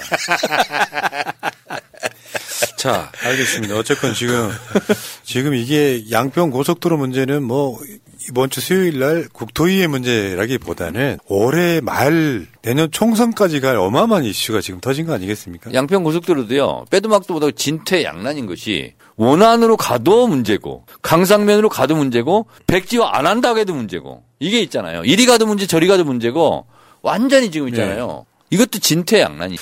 저기 잠깐만요. 네. 박근혜 몰락의 시작점은 정윤회 게이트였습니다. 많은 분들이 최순실로 시작을 하는데 십상시. 네. 정윤회 게이트로부터 금이 가기 시작해서 최순실이 드러나면서 탄핵을 맞게 됐던 건데 이거는 진짜 어떤 분들은 보도가 제대로 안 되니까 어떤 언론은 지금도 보도 안 하는 언론이 있어요. 양평 고속도로 문제를. 어쨌건 근데 지금 이걸로 더 폭발적이 됐다 이렇게 말씀드릴게요. 자, 그러면 다음 주제로 넘어갈게요. 전직 과방위원장으로서 장제원이 우주항공청 협조하면 과방위원장 사퇴한다는 헛소리를 네. 어떻게 보십니까? 가볍게 논평 좀 부탁드립니다. 이게요. 가볍게 얘기할게요. 제가 이제 임기가 5월 말까지 됐지 않습니까? 그래서 경남도지사 양문석 후보를 꺾었던 경남도지사 있죠. 박완수 지사. 그리고 또 양문석이 또 후배가 또 거기에 도의원이 또 있어요. 네. 여성 그 이름이 뭐였죠? 몰라요. 그래서 그 만나주라 그랬어요. 왜냐하면 우주항공청 때문에. 그래서 만났어요 제가. 그래서 제가 얘기했어요. 내 임기 중에 하는 게 당신들도 좋을 거다. 새로 오면 장제원 등등이 오면 어려울 거다. 그러니 있는 힘을 다해서 열심히 노력하고 성의를 다해라. 그렇게 제가 상임위를 열려고 했어요. 근데 국민의힘에서 MBC 불러달라 뭐 불러달라 뭐 딴짓을 하는 거야. 그래서 회의를 못 열었어요. 그때 열었으면 우주항공청법 전체 상임위 올려서 토론하고 소위 보냈다가 다시 빨리빨리 진행하면 통과될 수도 있었어요. 근데 국민의힘이 진짜 이 전략이 없다는 게 그러면 뻔하게 이런 문제가 닥칠 거를 예상이 되는데도 자기들이 보이콧을 했어요. 그러니까 요거는 과방위에서 현안 문제가 오염수 문제도 다룰 수 있고 다음에 이동관 방통위원 문제도 다룰 수 있고 다 다룰 수 있는 거죠. 굉장히 핫한 상임위였는데 요거를 보이콧하는 이유가 우주항공청 먼저 협조해주면 열겠다라는 말도 안 되는 지금은 이제 그러고 있는 거죠. 아니 근데 그 부분에 대해서 방금 이제 정청래 최고가 이야기했던 것처럼 제가 이제 그 상황을 잘 알고 있잖아요. 더불어민주당의 한상현 도의원이 그렇죠. 강력하게 그 정청래 위원장을 만나게 해달라 해서 제가 이제 정청래 최고하고 통화를 해가지고 박완수 경남도지사하고 같이 만났어요. 그리고 정청래 최고도 그 당시에 위원장이기 때문에 거의 다 이 합의를 해준 상황이라. 협력을 해주겠다. 합의를 해준 상황이면 그때 했으면 돼. 그렇죠. 왜 안 해? 근데 자기들이 안 나와. 방송법 자기들이 동의하기 싫고 방송법 가지고 토론하기 싫으니까 안 나간 거야. 그렇죠. 그리고 지발로 찼어. 근데 미스테리가요. 우주항공청 협조하면 다른 의제도 같이 하겠다가 아니라 우주항공청 협조하면 과방위원장 사퇴한다는 건 너무 이상하잖아요. 저거는요 비문장입니다. 그러니까 말이 안 돼. 언어 모순이에요. 전제 조건이 안 되잖아요. 웃기잖아. 아니 우주항공청법 통과시켜주면 그러면 내가 뭐 방통위 문제를 다루겠다든가 해고염수 문제를 다루겠다든가 이게 맞잖아 문장이. 그런데 사퇴할게. 왜 그럴까요? 저거 미스테리인데. 그래서 오늘 최고위원 모두 발언에서 서영교 고민정 최고 등이 장모 구속은 장제원으로부터 시작된 거 아니냐. 장제원의 공이죠. 장제원이 써 올린 큰 공. 그래서 그거를 좀 시선을 분산시키려고 한 거 아니냐. 이제 이런 식으로 얘기를 했거든요. 그랬더니 본인이 또 발끈했더라고. 근데 뭐 장제원 문제를 이제 우리가 좀 이야기를 했는데 장제원이 나는 이제 지금 아까도 제가 잠시 이야기를 하려고 하다가 끔뻑하고 이쪽으로 좀 넘겼는데 장제원이 이 말장난을 어떻게 치느냐면요. 자기가 이야기를 했다는 거 아니야. 처음에 장모 문제를 중앙지검장 그런데 국감장에서 그런데 검찰총장 때는 자기가 안 했다는 거 아니야. 자, 그 이야기를 하면서 나는 안 했다. 이렇게 빠져나가 버린단 말이야. 그런데 그 고민정 최고나 서영교 최고는 네가 중앙지검장 때 국감장에서 이야기를 한 거잖아. 너무하네요라고 이야기를 하면서 갑자기 그 윤석열이 아무리 국감장이라지만 너무하지 않습니까? 전 국민적으로 스타가 되는 딱 그 장면이 바로 그 장면이거든요. 너무 아무리 국감장이라도 너무하는 거 아니에요라고 하면서 국회의원들한테 대들고는 중앙지검장의 모습이 본격적으로 대중정치인으로서 윤석열이 국민들에게 알려지면서 소신 있네 라고 하는 그 장면이란 말이에요. 그런데 장제원은 그걸 듣고 검찰총장 때는 나 그 한마디도 안 꺼냈다 라고 하면서 물타기를 한다는 거예요. 이 문제에 대해서 제가 이제 수요일 날 국토위에서 김건희 고속도로와 관련해가지고 원희룡이 물타기를 하고 그 다음에 국힘당이 계속해서 물타기에 냉수를 뿌려댈 텐데 이 부분에 대해서 철저하게 자료 준비해가지고 그때마다 1차 질문에 1차 답변 예상 답변을 2차 질문으로 깨고 해서 1, 2, 3, 3번은 그 오른손으로 때리고 왼손으로 훅 치고 그리고 올려차기로 마무리할 수 있는 최소한의 1, 2, 3의 준비들 질의들을 해가야 된다. 야. 민주당 또 아무 생각 없이 개념 없이 보좌관들이 써준 거 제대로 읽지도 않고 숙지도 안 하고 대충 가가지고 발리고 오면 이제는 못 참는다 국민들이. UFC로 치민다면요. 니킥을 자주 써야 되고요. 그다음에 허벅지 공격 있잖아. 로우킥으로. 그걸 해야 됩니다. 그래서 그거는 좀 1라운드, 2라운드 지나면요. 힘 빠져가지고 그냥 스스로 주저앉거든요. 그래서 국토이든 어디든 간에 니킥과 로우킥 이걸 잘 해야 된다. 참 그러니까 어쨌건 내가 진짜 진지하게 큰 소리로 이야기했는데 이야기하고 나서 정정래 최고가 이렇게 받아버리니까 참 허무하다. 그러니까 문제는 더 큰 문제는 얘네들이 사직을 거는 게 유행병처럼 원희룡 국토부 장관 거론다면서 지금 국토부에서 이게 일종의 엄포형이었다 지금 그 얘기가 나왔거든요. 백지화가. 근데 거기다가 장관직을 걸자면서 뭐 기자들한테 이재명 대표 한판 붙읍시다 이런 얘기하고 있고 한동훈이도 저번에 한번 장관직 건다는 얘기가 있었잖아요. 결국에는 지금 장제원까지 얘네들은 지금 공직이 되게 웃긴가 봐요. 윤석열은 왜 대통령직 건다는 말 안 하지? 아니 그거는 한 개만 더 쳐다보세요. 자 한동훈 그 장관직 걸었죠. 그 다음에 원희룡 장관직 걸었죠.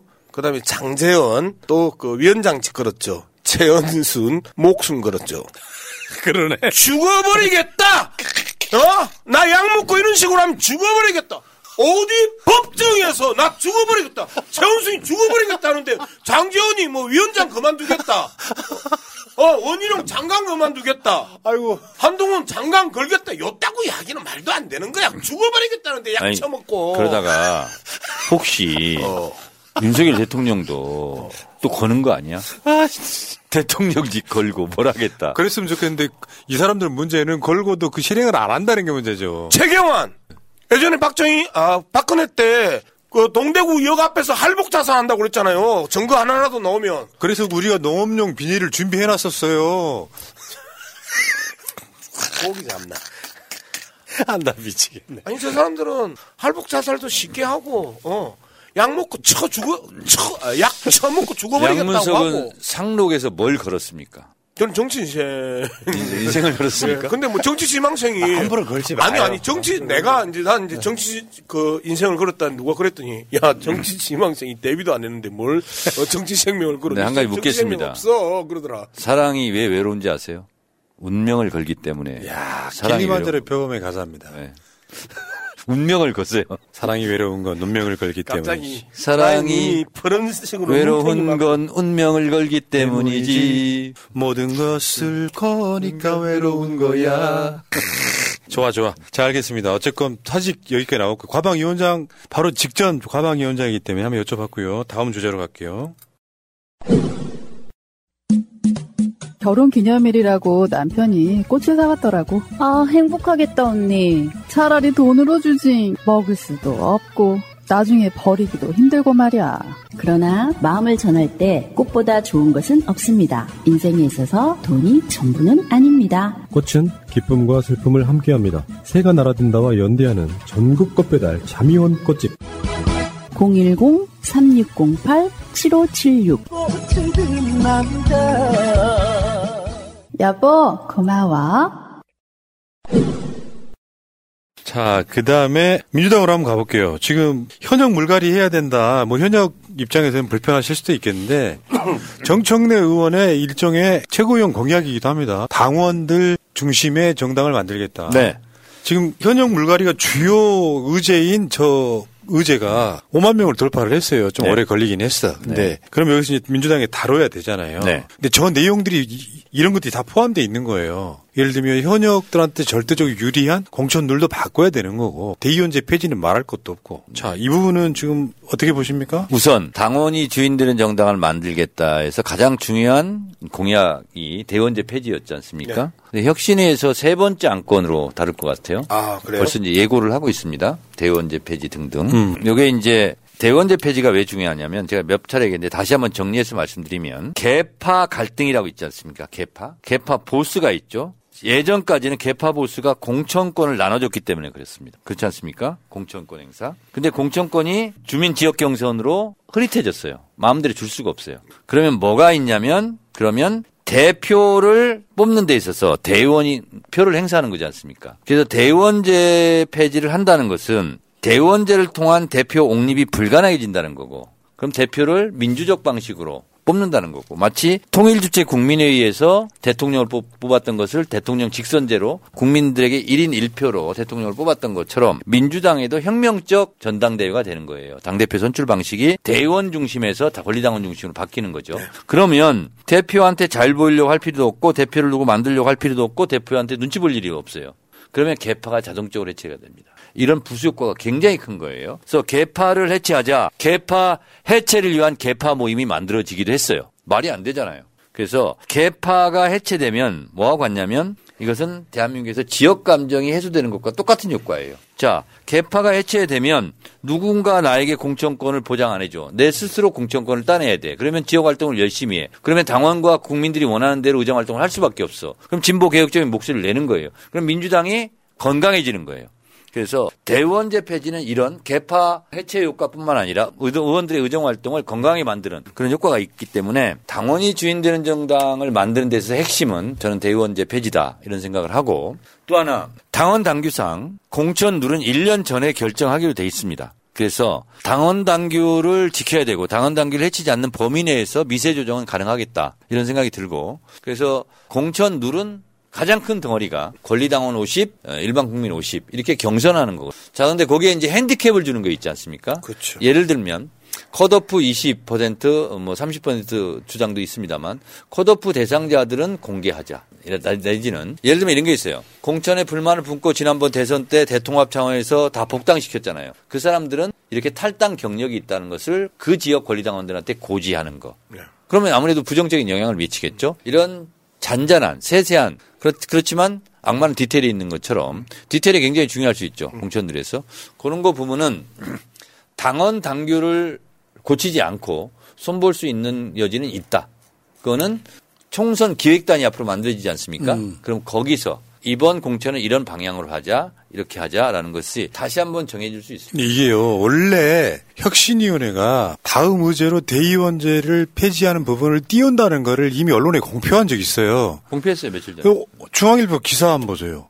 마치 민주당의 강성 당원들이 이런 걸 주도하고 있느냐 보도를 냈어요, 오늘. 그러니까 이러이러한 분위기 속에서 그러자 유튜브 채널 운영, 이거 중앙일보 기사예요. 21일 방송에서 지금부터가 진짜라며 혁신위가 동일 지역구 3선 초과 금지 대의원제 폐지를 제시한다는 소문이 파다하다고 분위기를 잡았다. 그래서 비명계를 중심으로 개딸들과 친명계 원외인사들과 유튜버들 여기 혁신위까지 짜고 치는 고스톱식으로 스크럼을 짠 것 아니냐는 불편함을 숨기지 않고 있다. 그리고 여기 나까지 등장시켜 이 새끼들이. 혁신위가 먼저 한 말이에요. 우리가 그걸 선동해가지고 혁신위를 막 이렇게 막 흔들고 있는 게 아니고. 근데 하나 불만이 있습니다, 저 기사에. 네. 유튜브 채널 운영자는 이렇게 하지 말고 운영자 푸른 나무는 그렇지. 이게 푸른 나무를 넣어주세요. 이름도 안 넣어줘요. 저희 비겁한 새끼들이. 권현문 씨 이렇게 하든가. 그래 되고. 권현문 대표 이렇게 하든가. 뭐냐고. 운영자가 뭐야. 이 부분에 대해서 좀 할 이야기가 많은데요. 예를 들어서 전해철 같은 경우에, 대의원제를 강력하게 고수하겠다라고 지금 이야기를 하고 있는 상황인데, 저는 혁신위가 스스로 판단하는 부분들 그리고 자기들 간의 회의만 하지 말고 이런 부분에 대한 주요 의제들을 공청회를 열어서 이해 당사자들 또는 주장하는 당사자들이 와가지고 진지하게 토론하는 이런 모습들은 왜 안 보이는지 모르겠어요. 대의원제 폐지론자로서 제가 나갈게요. 아니 제가 나가도 되고요. 토론은 최고가 나가면 최고가 그러면 나가라. 최고가 나가지 말고 최저가 나가. 예상 한번 해보시자고.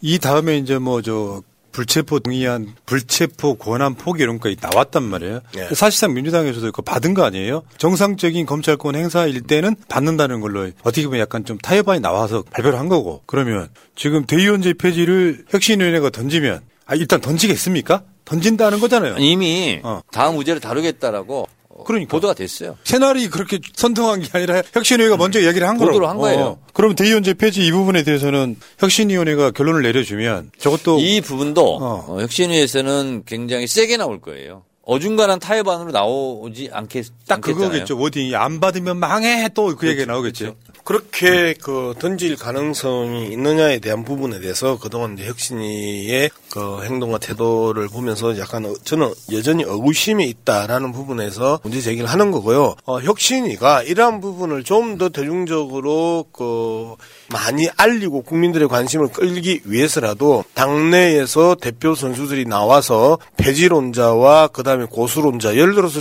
정청래와 전해철이 붙던 양문숙 대 전해철이 붙던 이렇게 해서 공개 논쟁을 하는 장을 열어주고 혁신위가 거기에 대해서 바라보고 그다음에 국민들과 당원들이 어떻게 움직이는지 이러한 것들을 판단하면서 좀 민주적으로 의견 수렴의 절차들을 거쳐서 공개적으로 의사결정을 하는 모습, 이런 모습을 우리는 혁신위한테 원하는 거거든요. 근데 혁신위가 계속해서 밀실 논의의 밀실 결정과 그다음에 공개 공표를 통해 가지고 자꾸 갑질을 한다라는 느낌을 떨칠 수가 없다는 거예요. 그 혁신이 혁신이고, 예를 들면 대의원제 폐지 말고 대의원제는 사실 이번 총선과 사실상 관련이 거의 없어 보이고, 공천 누리요. 예를 들어서 다음 공천할 때 국회의원들 하위 한 30%는 컷오프 하자라는 주장 있잖아요. 더 나아가서 한 50%는 바꾸자라고 하는 주장, 3선 동일 지역구 그 다음에 다른 지역구로 옮겨라라든지 하는 주장이 있잖아요. 그리고 이제 양 박사님 되게 이제 간절할 텐데 네.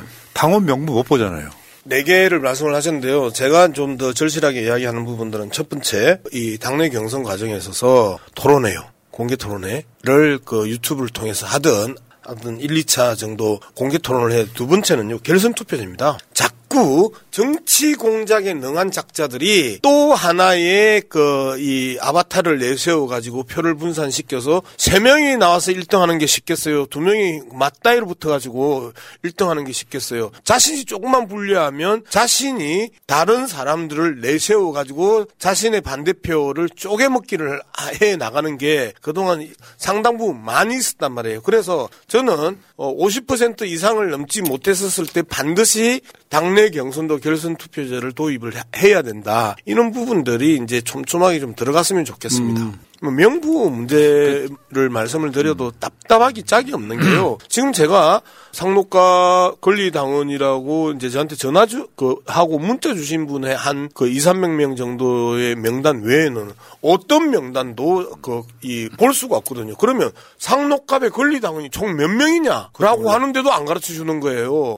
이제 이런 상황에 있어서 정말 깜깜이 선거를 해 나가는 게 답답하다라는 부분입니다. 우리 정청래 최고 입장에서도 징검다리 국회의원이기 때문에 원회에 있었을 때 그 답답함에 대해서 많이 이제 절실하게 느꼈을 텐데, 현재 제가 지금 새롭게 경험하고 있는 당원 명부를 안 보여주고, 그리고 당원의 숫자도 몇 명인지 모르는 상황에 있어서 말 그대로 팔다리 다 묶어 놓고 이게 공정한 경쟁이냐라고 할 때 정말 답답합니다. 양문석이고 저는 마포을 권리당원 숫자 지금 발표하겠습니다. 부럽다. 몇 명이래? 7월 말까지 이제 권리당원 모집 기간이거든요. 다 합치면 10,000명 넘을 것 같습니다. 그러면 7월 말까지면 여기까지 권리당원 가입한 사람만 총선 때 투표권 행사할 수 있는 거라고? 왜냐하면 7월 말까지 가입을 해야 8월부터 돈이 나가잖아요. 단비가. 그럼 8월부터 나가야 6개월이 빠집니다. 그리고 권리당원 경선 자격을 주는 거예요. 그러니까 7월 말까지가 사실상 마감이죠. 그러네요. 예. 자, 10,000명 정도 된다고요? 이야, 그 지역구가 250개인데 10,000명이면은 250만 명 정도 된다는 거네, 대략. 물론 서울이 훨씬 많겠지만. 그리고 이제 한 가지 또 자랑삼아 말씀드리면, 후쿠시마, 서명받은 거 있잖아요. 예. 우수 지역으로 마포을이 뽑혀서. 몇 명이나 했어요? 저희가, 8,000명 넘은 것 같은데, 지금. 다 사실은 그게 나중에 선거 때 도움되는 거잖아요. 사실. 근데 저희는 전화번호는 따로 안 받았습니다. 서명은. 아니 그런 것보다는. 일단 분위기상 좋은 분위기상. 네. 그래서 당대표 1급 포상 지역으로 마포울이 또 그런 말 나오겠는데 또 안산에 도는 흉흉한 소문처럼 이재명이 정청래를 근데 이재명 대표 지역도 뽑혔대요. 근데 이거 뭐야?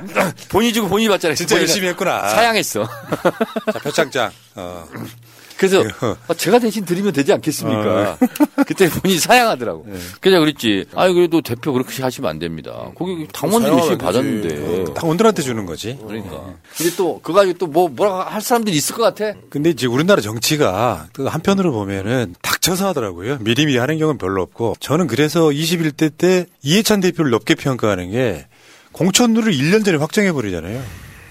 그렇지. 그러면 나중에 딴소리가 없어지는 측면들이 있잖아요. 대의원제 폐지도요. 내년 8월 전당되지 않습니까? 그렇지. 1년 전에 해야 돼요. 네. 닥치면 못 해야 합니다. 됩니다. 예. 닥치면 못 해요. 자, 그러니까 상징적인 뭐 하나를 끌어내서 대의원제 폐지라든지 공천룰이라든지 좀 획기적으로 바꿔야 민주당 변했다 소리 듣지. 한운동 만운동 하면은 사실 그게 무슨 의미가 있냐 이런 생각이 들고요. 이왕에 혁신이라는 걸 만들었으면 그래도 뭔가라도 하나 이미지를 얻어야 되는데 지금 그거 아니에요. 그 혁신이라고는 혁자도 못 꺼내고 있는 국민의힘이 민주당이 혁신이 지금 비꼬고 있잖아요. 나 환장하겠어 진짜. 방탄 혁신이 이제 비꼬고 있는데 나 한 가지 좀 물어봅시다. 자, 그래도 이제 당원 게시판에 공천룰과 관련된 당원들의 청원이 5만 명이 넘었어요. 답을 혁신이가 하는 거예요. 지도부가 하는 거예요. 지도부가 하는 겁니다. 지도부가 해야 되는 거잖아요. 그러면 지도부가 한 달 내에 하게 돼 있습니다. 공천룰에 대한 혁신안을 이야기해야 되는 거 아니에요? 당연합니다. 한 달 안에 대답을 하도록 하겠습니다. 예. 핵심이 뭐죠? 예. 요구사항이? 예. 핵심이. 되게 대의원제 폐지 공천룰 뭐 이런 거. 네. 하위 30% 컷오프 다 이런 거 다 포함되어 있어요. 네. 한 달 내에 답변하도록 하겠습니다. 그런데 내가 자료를 찾아봤거든요. 예. 지난 총선 때 현역들이 후보가 되지 못한 게 불출마부터 시작해가지고 선언을 시작해가지고 총 40명이 안 되더라고요. 35명 정도? 제 기억에는. 그러니까 실제로 지금 이제 하위 30% 컷오프 하자 그러면은 170명 중에 30%면은 대략 한 50명 정도 되겠죠. 그 50명 정도를 컷오프 시켜도 얻는 이득이 꽤 클 텐데 또 재밌는 거는 수박으로 분류되는 사람들 있잖아요. 거의 대부분 다 단수공천으로 당선된 사람들이에요. 이런 문제들이 근데 그 지역에 경쟁자가 없었을까요? 대부분 다 컷오프 시켰을 거라고. 디테일이라는 게 있잖아요. 예를 들면 이런 거예요. 총선의 목표가 뭐죠? 총선 승리죠. 근데 하위 20%에 들었어. 근데 그 지역구에서는 평이 좋아. 그 사람 아니면 떨어져. 이런 지역이 있어요. 있을 수 있죠. 있을 수 있어요.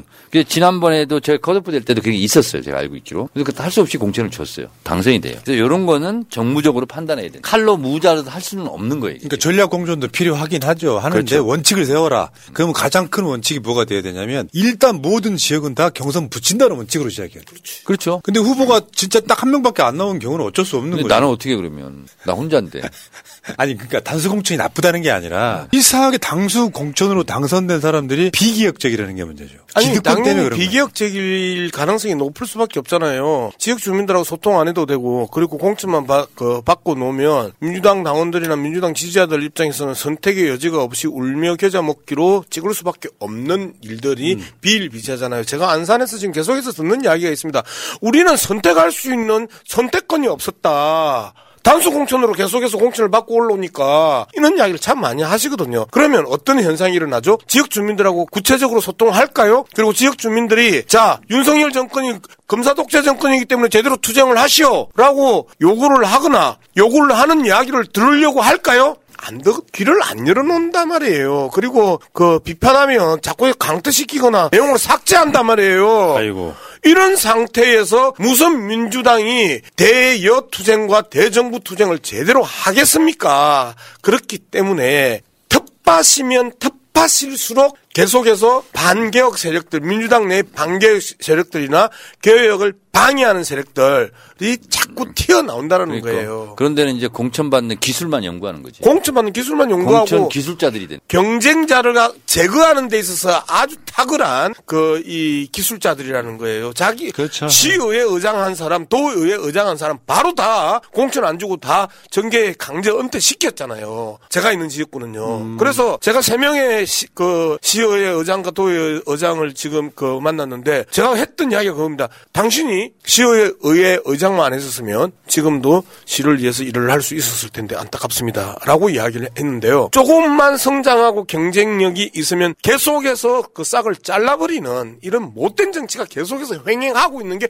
텃밭의 기본적인 이 정치인들이 가지고 있는 아주 나쁜 습성입니다. 이게 이제 점점 시간이 갈수록 이런 문제들이 돌출이 되고 토론이 되고 그러면서 어찌됐건 저는 민주당이 이재명 체제로 총선을 치르기 전에 한번 변했다 쉽게 바꾸는 환골탈퇴하는 모습은 분명히 있을 것 같고요. 근데 제가 지금 현장에 들어가서 이런 이야기를 듣고 여기서 이야기를 하니까 그런 일들이 있구나. 왜 호남에서 문제가 계속해서 발생하는지에 대해서 호남에 있는 어떤 사람도 나와가지고 이런 이야기를 하지를 않았어. 근데 이제 저도 왜 저는 문제가 계속 발생하지 하고 현장에서 많은 사람들을 매일같이 만나고 그 사람들 이야기를 들으니까 그런 문제들이 있는 거예요. 그래서 여기서 이야기를 하는 거예요. 이야기가 나왔고 돌출이 됐으면 이 문제를 하기 위한 노력들이 이제 같이 가야 되는 거죠. 그래서 이제 정책내 최고하고 방송하는 게 참 저는 복이라고 생각하는 게 이 이야기를 하고 정책내 최고가 지도부에 이러한 의견들에 대해서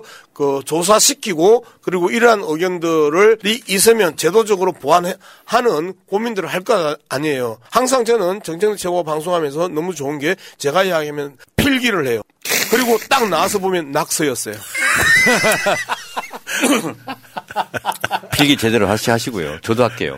저는 이제 특히 호남 출신 이제 정치인들을 보면 국회의원들 보면 도저히 납득이 안 가는. 거기는 목소리를 내면 낼수록 박수 받거든요. 지역구 사정에 따라서 사람은 그렇지 않은데 본심은 그거 아닌데 눈치 보느라고 진보 개혁적인 목소리를 못 낼 수도 있거든요. 호남은 내면 낼수록 더 박수를 받아. 그래서 제가 진짜 잘난 척하는 게 아니에요. 제가 호남을 가잖아요. 식당에 밥 먹잖아요. 그러면 그 식당 주인들이 다 와서 그래요. 왜 정청래 의원처럼 안 하냐. 이 전라도 출신 국회의원들은. 실제로 그럽니다. 그리고 서비스 보너스 주고 막 그래요. 반찬 갖다 주고. 그러면서 나는 그 얘기 듣는 게 처음에는 기분이 나쁘지 않은데 요즘은 불편해요. 그런 얘기 들으면. 최고위원이 되다 보니까. 왜 우리 당 호남 출신들은 왜 안 싸우지? 왜 목소리 안 내지? 이러니까 호남에서요. 민주당을 싫어하는 게 아니라 호남 국회의원들을 싫어하는 거예요. 맞죠. 그게 나중에 지방선거 때 투표율 연결돼 버린 거예요. 근데요. 지방선거 때 광주에서 37% 나왔다니까 호남 국회의원들이 나와가지고 민주당을 버렸다. 이렇게 얘기해요. 나는 그걸 보면서 진짜 자기 객관화를 못해도 이렇게 못할 수가 있을까. 열불 납니다. 알겠습니다. 말하고 있는 당신을 싫어해서 그런 거라고. 그러니까요. 자, 어쨌건 좀 조금씩 가다가 확 뒤집어지는 게 가을쯤에 뭔가가 어마어마한 것들이 있을 것 같다. 그러니까 8월만 우리가 잘 견디다 보면 좀 시원시원하게 갔으면 좋겠다. 그리고 초겨울주의보 제가 하나 발령합니다. 앞으로 이제 3, 4개월 후 미리 기상 예측을 해서 예보를 하겠습니다. 내년 8월까지 이재명 대표의 임기입니다. 근데 임기 8개월이 안 남으면 중앙위원회에서 뽑거나 비대위로 가거나 할 수 있어요. 그럼 8개월 시점이 언제냐? 12월 28일입니다. 올해? 그래서 11월, 12월 이재명 대표를 마구 흔들 수 있다. 사퇴하라고. 8개월 안 남겨놓고 사퇴해라. 그렇게 해가지고 사퇴를 8개월이 안 남은 상태에서 하게 되면 비대위로 가려고 하네? 중앙위원회에서 당대표를 뽑습니다. 알겠습니다. 그리고 몇 개월 안 나오면 비대위로 갑니다. 자, 그게 또 지금 쌍방울 건과도 연관이 있을 수 있다고 지금 다 생각하는 이게 이제 2심 전심으로 검찰이 또 그럴 수 있고 우리 당내부에서 또 검찰과 직접 대화는 안 하겠지만 어쨌든 2심 전심 텔레파시로 그런 작전을 펼칠 수 있으니 주의하시라. 다시 한 번 더 설명해 주세요. 29일까지 이재명 대표가 12월 12월 29일까지 있으면 그러면 비대위로 간다고요? 중앙위에서 만약에 그리고 이재명 8개월이 안 남으면 8개월 예를 들면 당대표가 사퇴했어. 9개월 남았어. 그럼 전당대회를 해야 돼. 임시전당대회. 근데 8개월이 안 남았어. 7개월 29일 남았어. 그러면 중앙위원회에서 당대표를 뽑습니다. 이런 제도를 빨리 바꿔야 돼요. 그러니까. 자, 12월 28일까지는 그들이 침묵하거나 참고 있거나 하다가도 중앙위원회에서 당대표를 뽑으면 저는 자신 없습니다. 그래.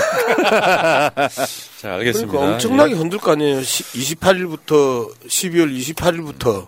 자, 채널A 열심히 모니터링 하셨죠. 그리고 중앙일보 마찬가지고. 자, 대충 우리 분위기 이렇고요. 다른 걸 떠나서 권력 싸움 저는 저부터 관심이 별로 없고요. 최소한 우리는 국민을 대하는 태도에 대한 이야기를 주로 방송에서 합니다. 이 관점을 좀 지켜봐 주시고 본인들 어떤 그 권력에 아부하고 이러는 거 이런 거 말고요. 정치 본질이 뭔지를 한번 생각하시고 보도 좀 해주시기 바라겠습니다. 자, 당원이 최고다. 당원이 최고위원이다. 47번째 방송은 이렇게 또 재미지게 감동 있게 마치도록 갑자기 하겠습니다. 생각났는데 시한수를 풀면서 끝내면 안 될까요? 이순신 장군. 아니 우리 이순신 장군은 시조도 있고. 그럼 시조부터 할까? 자, 그러면 제가 클로징 멘트는 끝. 네. 한산섬 달 밝은 밤에 큰 칼 옆에 차고 깊은 시름 할 적에 어디서 일성호가는 남의 애를 끝나. 수루에 홀로 완자는 어디다가 빼먹었어?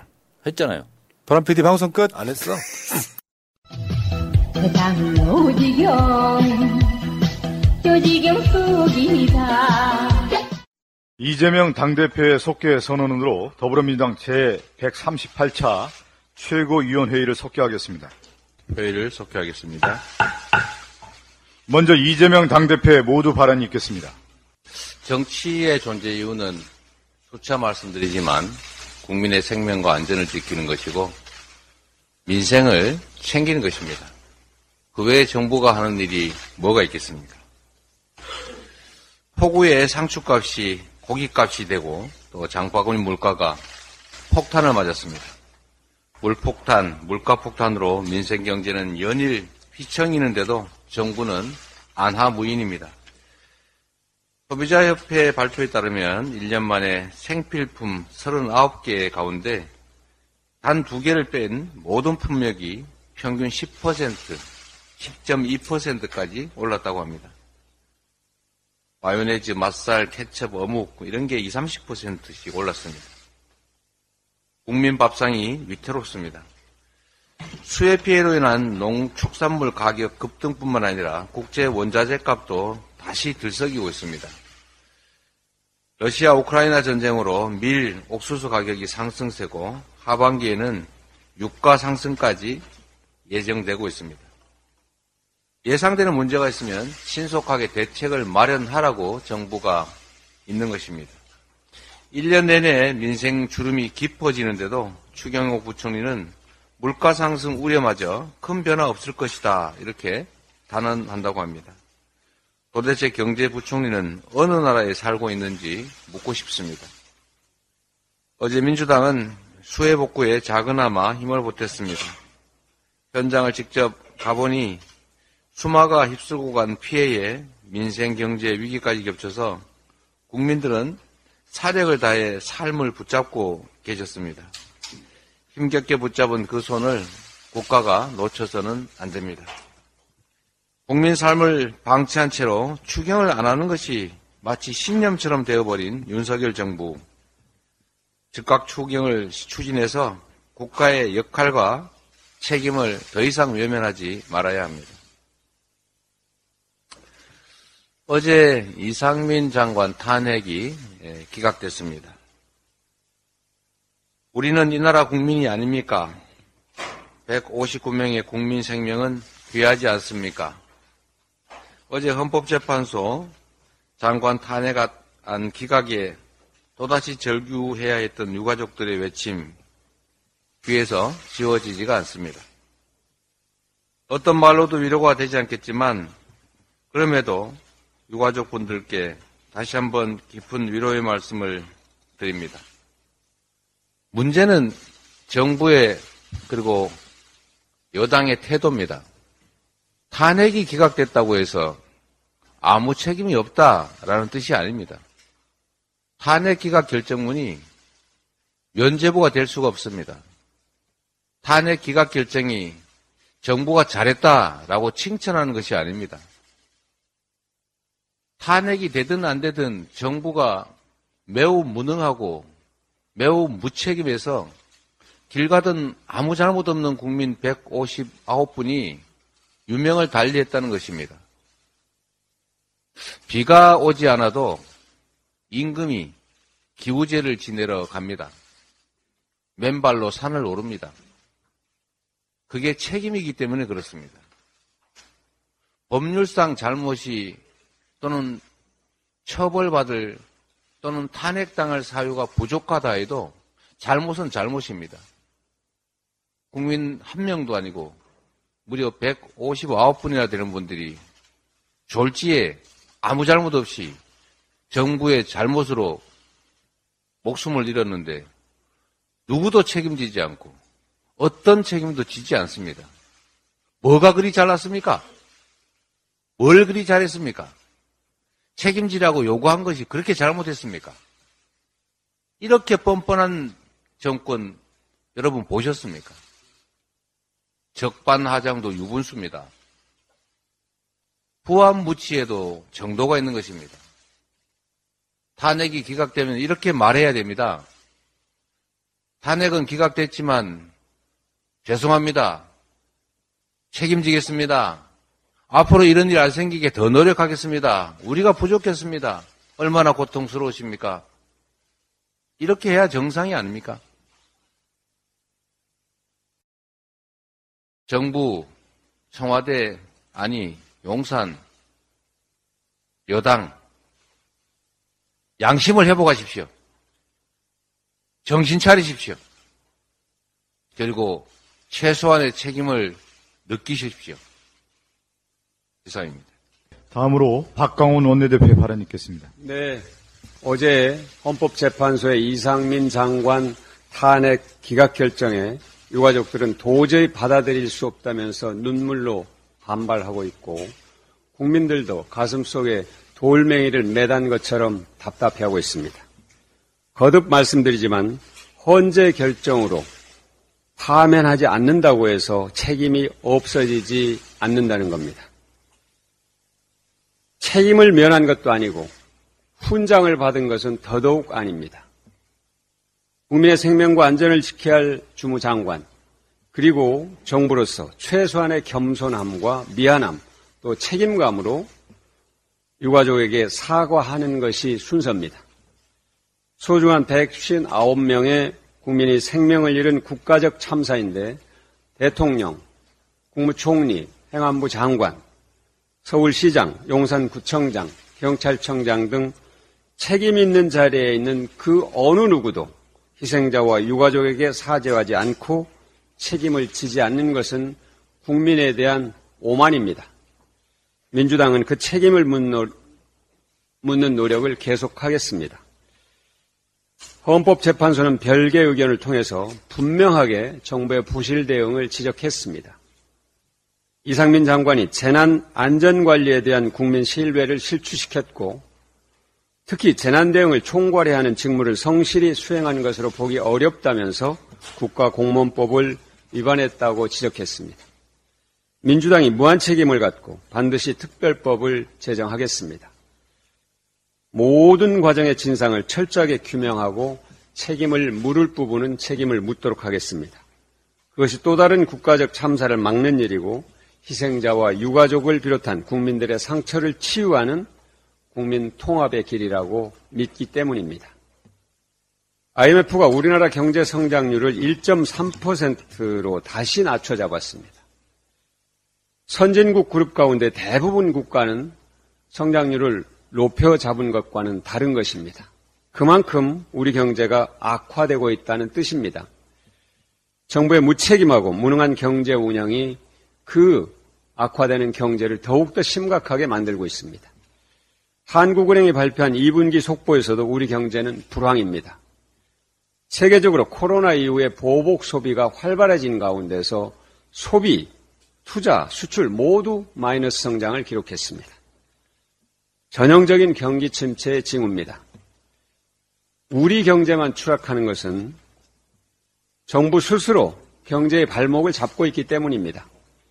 2분기 정부의 성장 기여도는 마이너스 0.5%입니다. 정부 소비가 1분기와 비교해서 1.9%나 줄어든 것, 마이너스 성장한 것은 외환위기 직전인 1997년 1분기 이후 26년 만에 최저 수준입니다.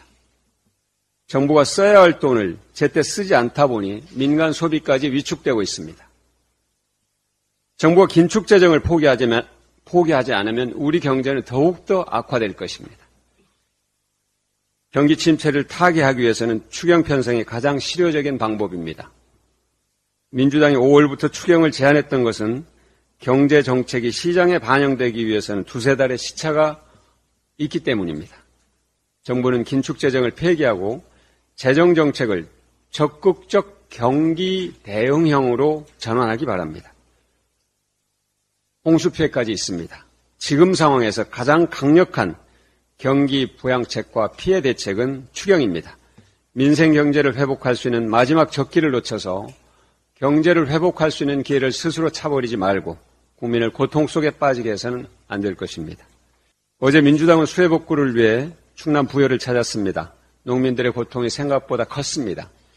정부에 촉구합니다. 농촌 지역에 대한 지원이 매우 절실합니다. 조기에 일상을 회복하고 생업에 복귀할 수 있도록 침수 농경재 복구와 피해 농가 긴급 지원이 필요합니다. 특별 재난 지역도 추가로 선포하기 바랍니다. 군산, 부안, 김제 지역은 물론이고 피해가 심한 읍면동 지역도 좁혀서 기민하게 대처하기 바랍니다. 오늘 수해복구와 피해 지원을 위한 여야 TF 1차 회의가 열립니다. 이 TF에서 국민들의 고통을 해소하고 재난을 예방할 수 있는 대책들을 실효성 있게 논의해서 7월 국회에서 처리할 수 있기를 기대합니다. 이상입니다. 네, 다음으로 정청래 최고위원회 발언 있겠습니다. 이상민 탄핵 기각 대단히 유감스럽습니다. 윤석열 정권의 무책임을 규탄합니다. 이상민 행정안전부 장관에 대한 탄핵안이 헌법재판소에서 기각되었습니다. 헌재의 판결을 존중할 수밖에 없지만 대단히 유감스럽고 통탄스럽습니다.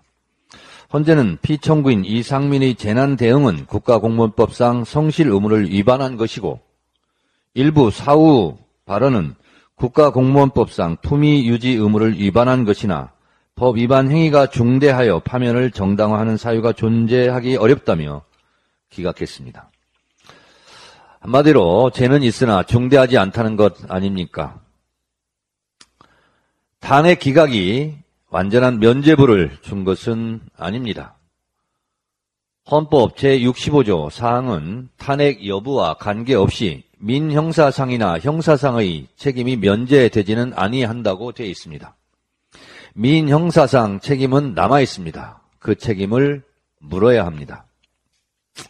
헌재는 이상민 장관은 사회재난과 그에 따른 인명피해의 책임에서 자유로울 수 없다. 대규모 재난의 대응과 관련한 비판을 겸허히 수용하고 이 사건 참사의 예방 및 대비 사후 과정에서의 미흡함을 반성하라.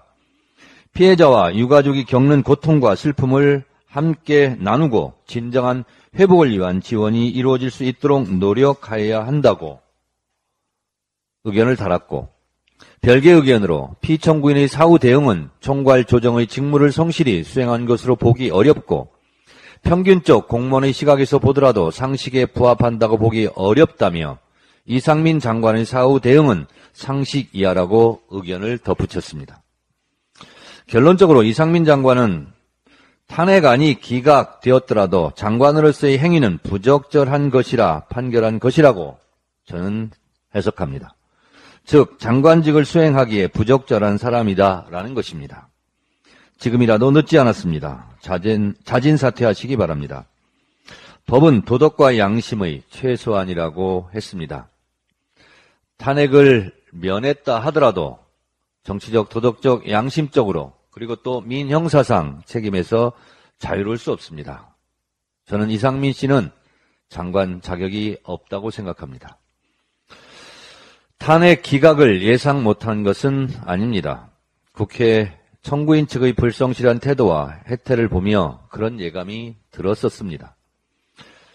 헌재의 판결은 났지만 남는 문제가 있습니다. 무고한 시민 159명이 대한민국 수도 서울 한복판에서 목숨을 잃었습니다. 전쟁이 일어난 것도 지진이 일어난 것도 아닌데 무고한 시민이 눌려서 끼어서 죽었습니다. 그 자리에 국가는 없었습니다. 사전에 위험하다고 신고를 했지만 사람을 살리려는 대비도 대처도 결과적으로 없었습니다. 그러나 책임지는 주무장관도 국무위원도 없습니다. 이게 나라냐? 헌재 판결 현장에는 극우 단체가 이렇게 좋은 날에 노래 가사를 확성기로 틀어놓고 유가족을 조롱했습니다. 이게 사람이냐? 억울하고 온통한 159명의 희생자의 원혼은 누가 달래줍니까? 유가족들이 피 맺힌 눈물은 누가 닦아줍니까? 정상적인 정권이라면, 정상적인 사람이라면 이러지 맙시다. 상심이 큰 이태원 참사 희생자 및 유가족들에게 가슴 깊이 위로의 말씀을 드립니다. 국민의힘 권영세 코인 보유 사실 확인 안 돼. 윤리자문위 검찰의 고발이라는 조선비즈 기사 제목입니다. 이 무슨 코미디입니까? 의원들이 선의를 고려하지 않고 법적 절차를 지키지 않아 법 위반 정도가 묵인하기 곤란할 상황이라는 주장이랍니다.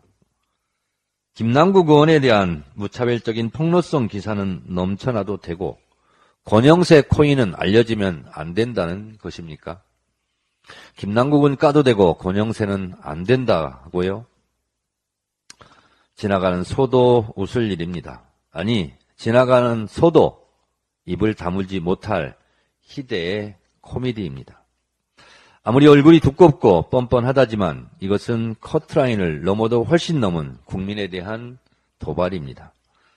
뱅뱅 돌려서 얘기하지 말고 코인한 국회의원들 다 깝시다. 전수조사합시다. 자진신고합시다. 뭐가 캥기고 두렵습니까? 두려운 자가 범인이고 피하는 자가 범인입니다. 이상입니다.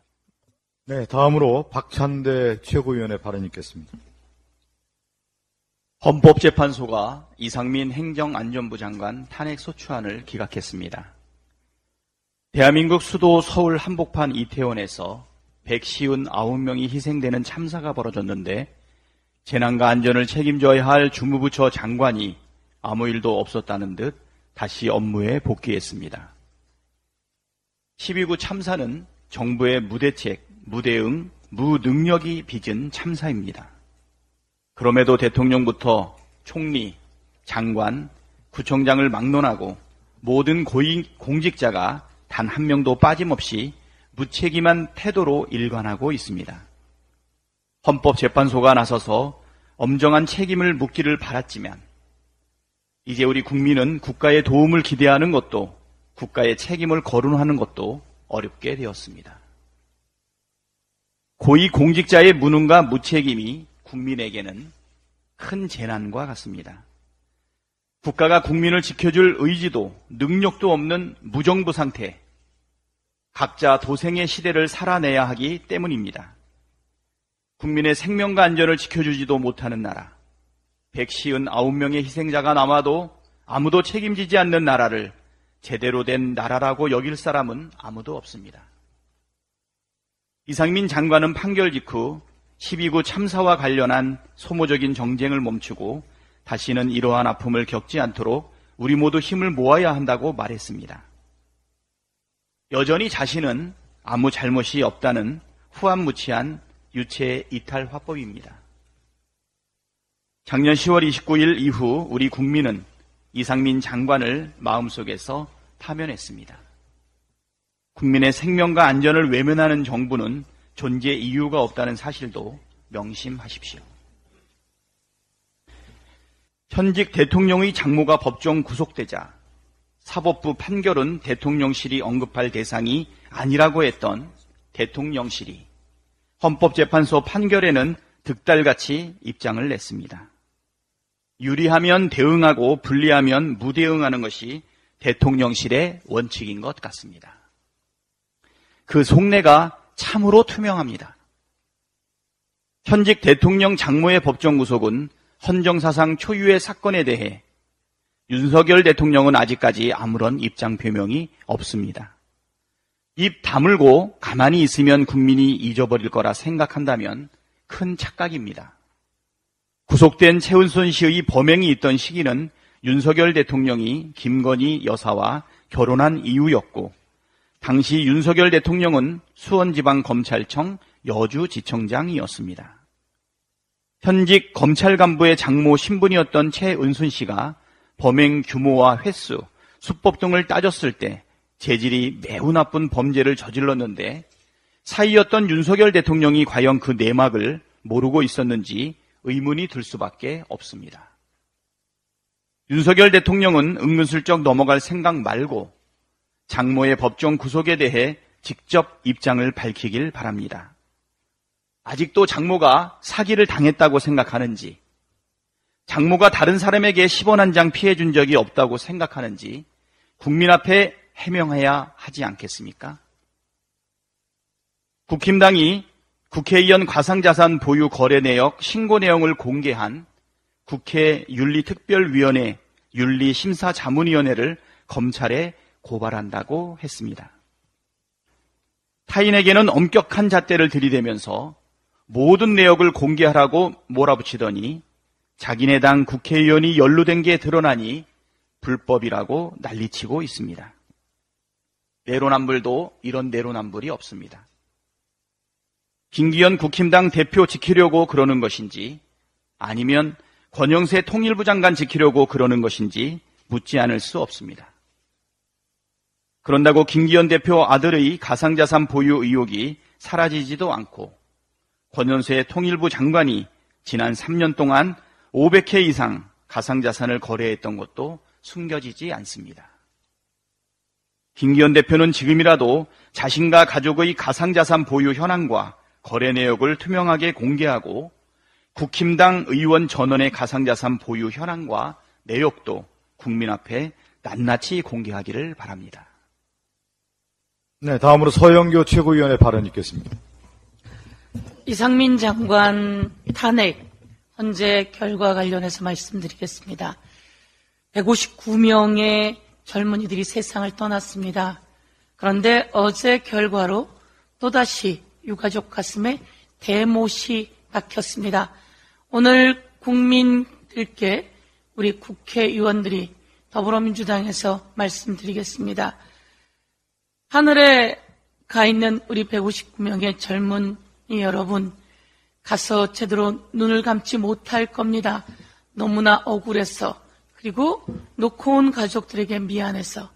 그런데 헌재의 결정으로 여러분은 더 가슴이 아플 겁니다. 여러분의 잘못이 아닙니다. 대한민국 정부의 잘못입니다. 라고 다시 한번 말씀드리겠습니다. 유가족 여러분, 여러분이 요구했던 이상민 탄핵, 그리고 정부에 대한 책임 요구는 여러분이 맞습니다. 다시 한번 왜 이상민 장관이 문제가 있었는지 체크해 보겠습니다. 그날 10월 29일 10시 43분에 재난 발생이 접수됐습니다. 그런데 장관이 2시간 후에 도착합니다. 수행비서가 오지 않았다고 수행비서를 기다렸다는 게 첫 일성이었습니다. 우리가 기억하겠습니다. 그리고 그 자리에 12시 45분경에 도착해서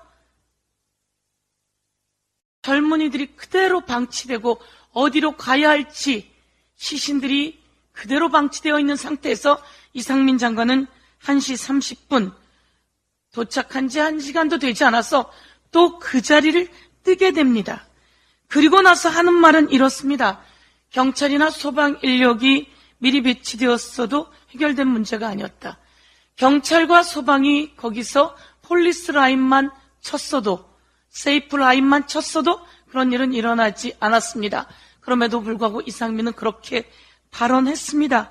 그리고 국정조사에서는 제가 놀고 있었겠습니까?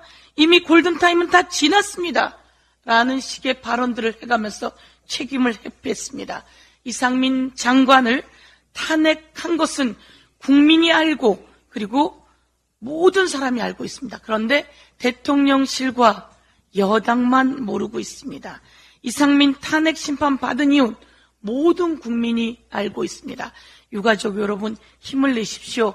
저희들과 국민이 여러분과 함께 하겠습니다. 행정안전부가 국민 불안부가 되어서는 안 된다. 다시 한번 그 죄를 열거해 보겠습니다. 참사 당시 압사 위험에 대한 긴급 신고가 있었음에도 안전조치를 취하지 않은 죄, 사고 발생 이후 재난안전에 대해 무대응으로 인명피해를 키운 죄, 수습 과정에서도 무책임하고 부적절한 발언으로 가슴에 대못을 박은 죄, 이 죄가 바로 이상민 장관과 현 정부의 죄상이다. 이렇게 말씀드리겠습니다. 윤석열 대통령의 지지율이 계속 떨어지고 있습니다. 국힘당의 지지율도 계속 떨어지고 있습니다. TK, 충청, 3050 전반적으로 하락하고 있습니다. 왜? 국민들의 마음이 떠나고 있기 때문입니다. 윤석열 대통령은 국민들의 마음이 떠나고 있는 것을 잘 살펴야 합니다. 그래서 대책을 세워야 합니다. 커뮤니티에는 이런 용어들이 돌고 있습니다. 구경꾼 트리오? 뛰어가도 특별할 게 없다라고 했던 대통령실, 윤석열 대통령.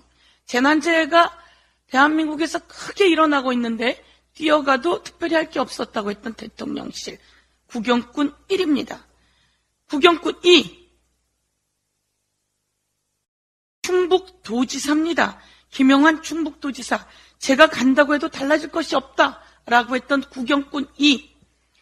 그리고 다시 한번 이상민. 경찰이나 소방 인력을 미리 배치함으로써 해결될 수 있는 것은 없었다. 골든타임은 이미 지나버렸다라고 했던 구경꾼 3. 커뮤니티를 중심으로 구경꾼 트리오의 이야기가 있습니다. 국민이 준 세금을 받고 주요한 위치에 갖고 그 월급을 받는 사람이라면 이 일들을 제대로 해야 하는데 그렇지 못하고 있는 것에 대해서 국민이 마음이 떠나고 국민의 민심은 파도가 되어 윤석열 대통령, 이상민 장관, 그리고 국힘, 김영환 충북도지사, 원희룡 장관 등 모두에게 휘몰아치게 될 것이다. 이렇게 경고하겠습니다. 이상입니다. 네, 마지막으로 장경태 최고위원회 발언 있겠습니다. 사람의 탈을 쓴 악마는 이를 보고 하는 말 같습니다. 즐겁습니까? 기쁩니까? 반면 유가족의 침통한 모습에 참담한 심정을 느낍니다. 법원에선 탄핵이 기각됐지만 국민과 국회로부터는 탄핵되었습니다. 법 기술로 법꾸라지처럼 잠깐은 빠져나갈 수 있을지 모르나 이상민 장관의 발언과 태도는 역사에 길이길이 남아 단죄될 것입니다. 대명천지에 어떻게 거리 한복판에서 압사당하고 어떻게 버스 타고 가다 익사당하는 이토록 무책임한 정부에 대한 국민적 징벌 요구는 계속될 것입니다.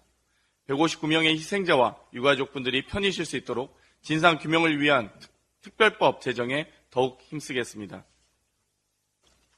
지금이 친일 독재 강점기입니까? 국민의힘에서 추천한 검사 출신 KBS 김종민 이사는 후쿠시마 오염수 반대 여론에 대해 후쿠시마 헛소동을 보며 전근대 후진국을 실감한다. 정신적 전근대성을 벗어나지 못하면 문명 개화가 덜 된 남조선인일 뿐이라며 국민을 미개한 사람들로 비하했습니다. 국민을 무시하고 모욕하는 도저히 허용될 수 없는 망언입니다. 관련 보도가 나간 이후에도 어제 SNS에 또 전근대 조선의 때를 벗지 못하고 있는 조선인들이 많다면서 비아냥거렸습니다. 우리 국민의 80%가 넘는 사람이 근대화가 덜 되었다는 말입니다. 그럼 근대화와 개화가 된 한국인은 풍수와 미신을 국정에 이용하는 자들이 아닌지 묻지 않을 수 없습니다. 국민을 미개하게 보고 개돼지로 보는 윤석열 정권의 정치검사의 시각이 여실히 드러난 것입니다. 보훈부가 친일파 백선엽의 국립묘지 안장 기록에 친일 반민족 행위자 문구를 삭제했습니다. 지난 5일 또 검사 출신 박민식 장관이 백선엽이 친일파가 아니라는 것에 장관직을 걸겠다고 발언을 한 지 20여일 만입니다. 친일 반민족 행위 진상규명 보고서 백선엽 편은 16쪽에 걸쳐 열거하며 친일 반민족 행위로 결정했습니다. 또한 백선엽 스스로 회고록에서도 동포에게 총을 겨눈 것은 사실이었고 비판받더라도 어쩔 수 없다고 밝힌 바 있습니다. 식민 지배를 받던 어떤 나라도 독립운동가를 죽인 자를 영웅으로 미화하는 나라는 없을 것입니다. 안 그래도 친일 꼬리표가 달린 정권입니다.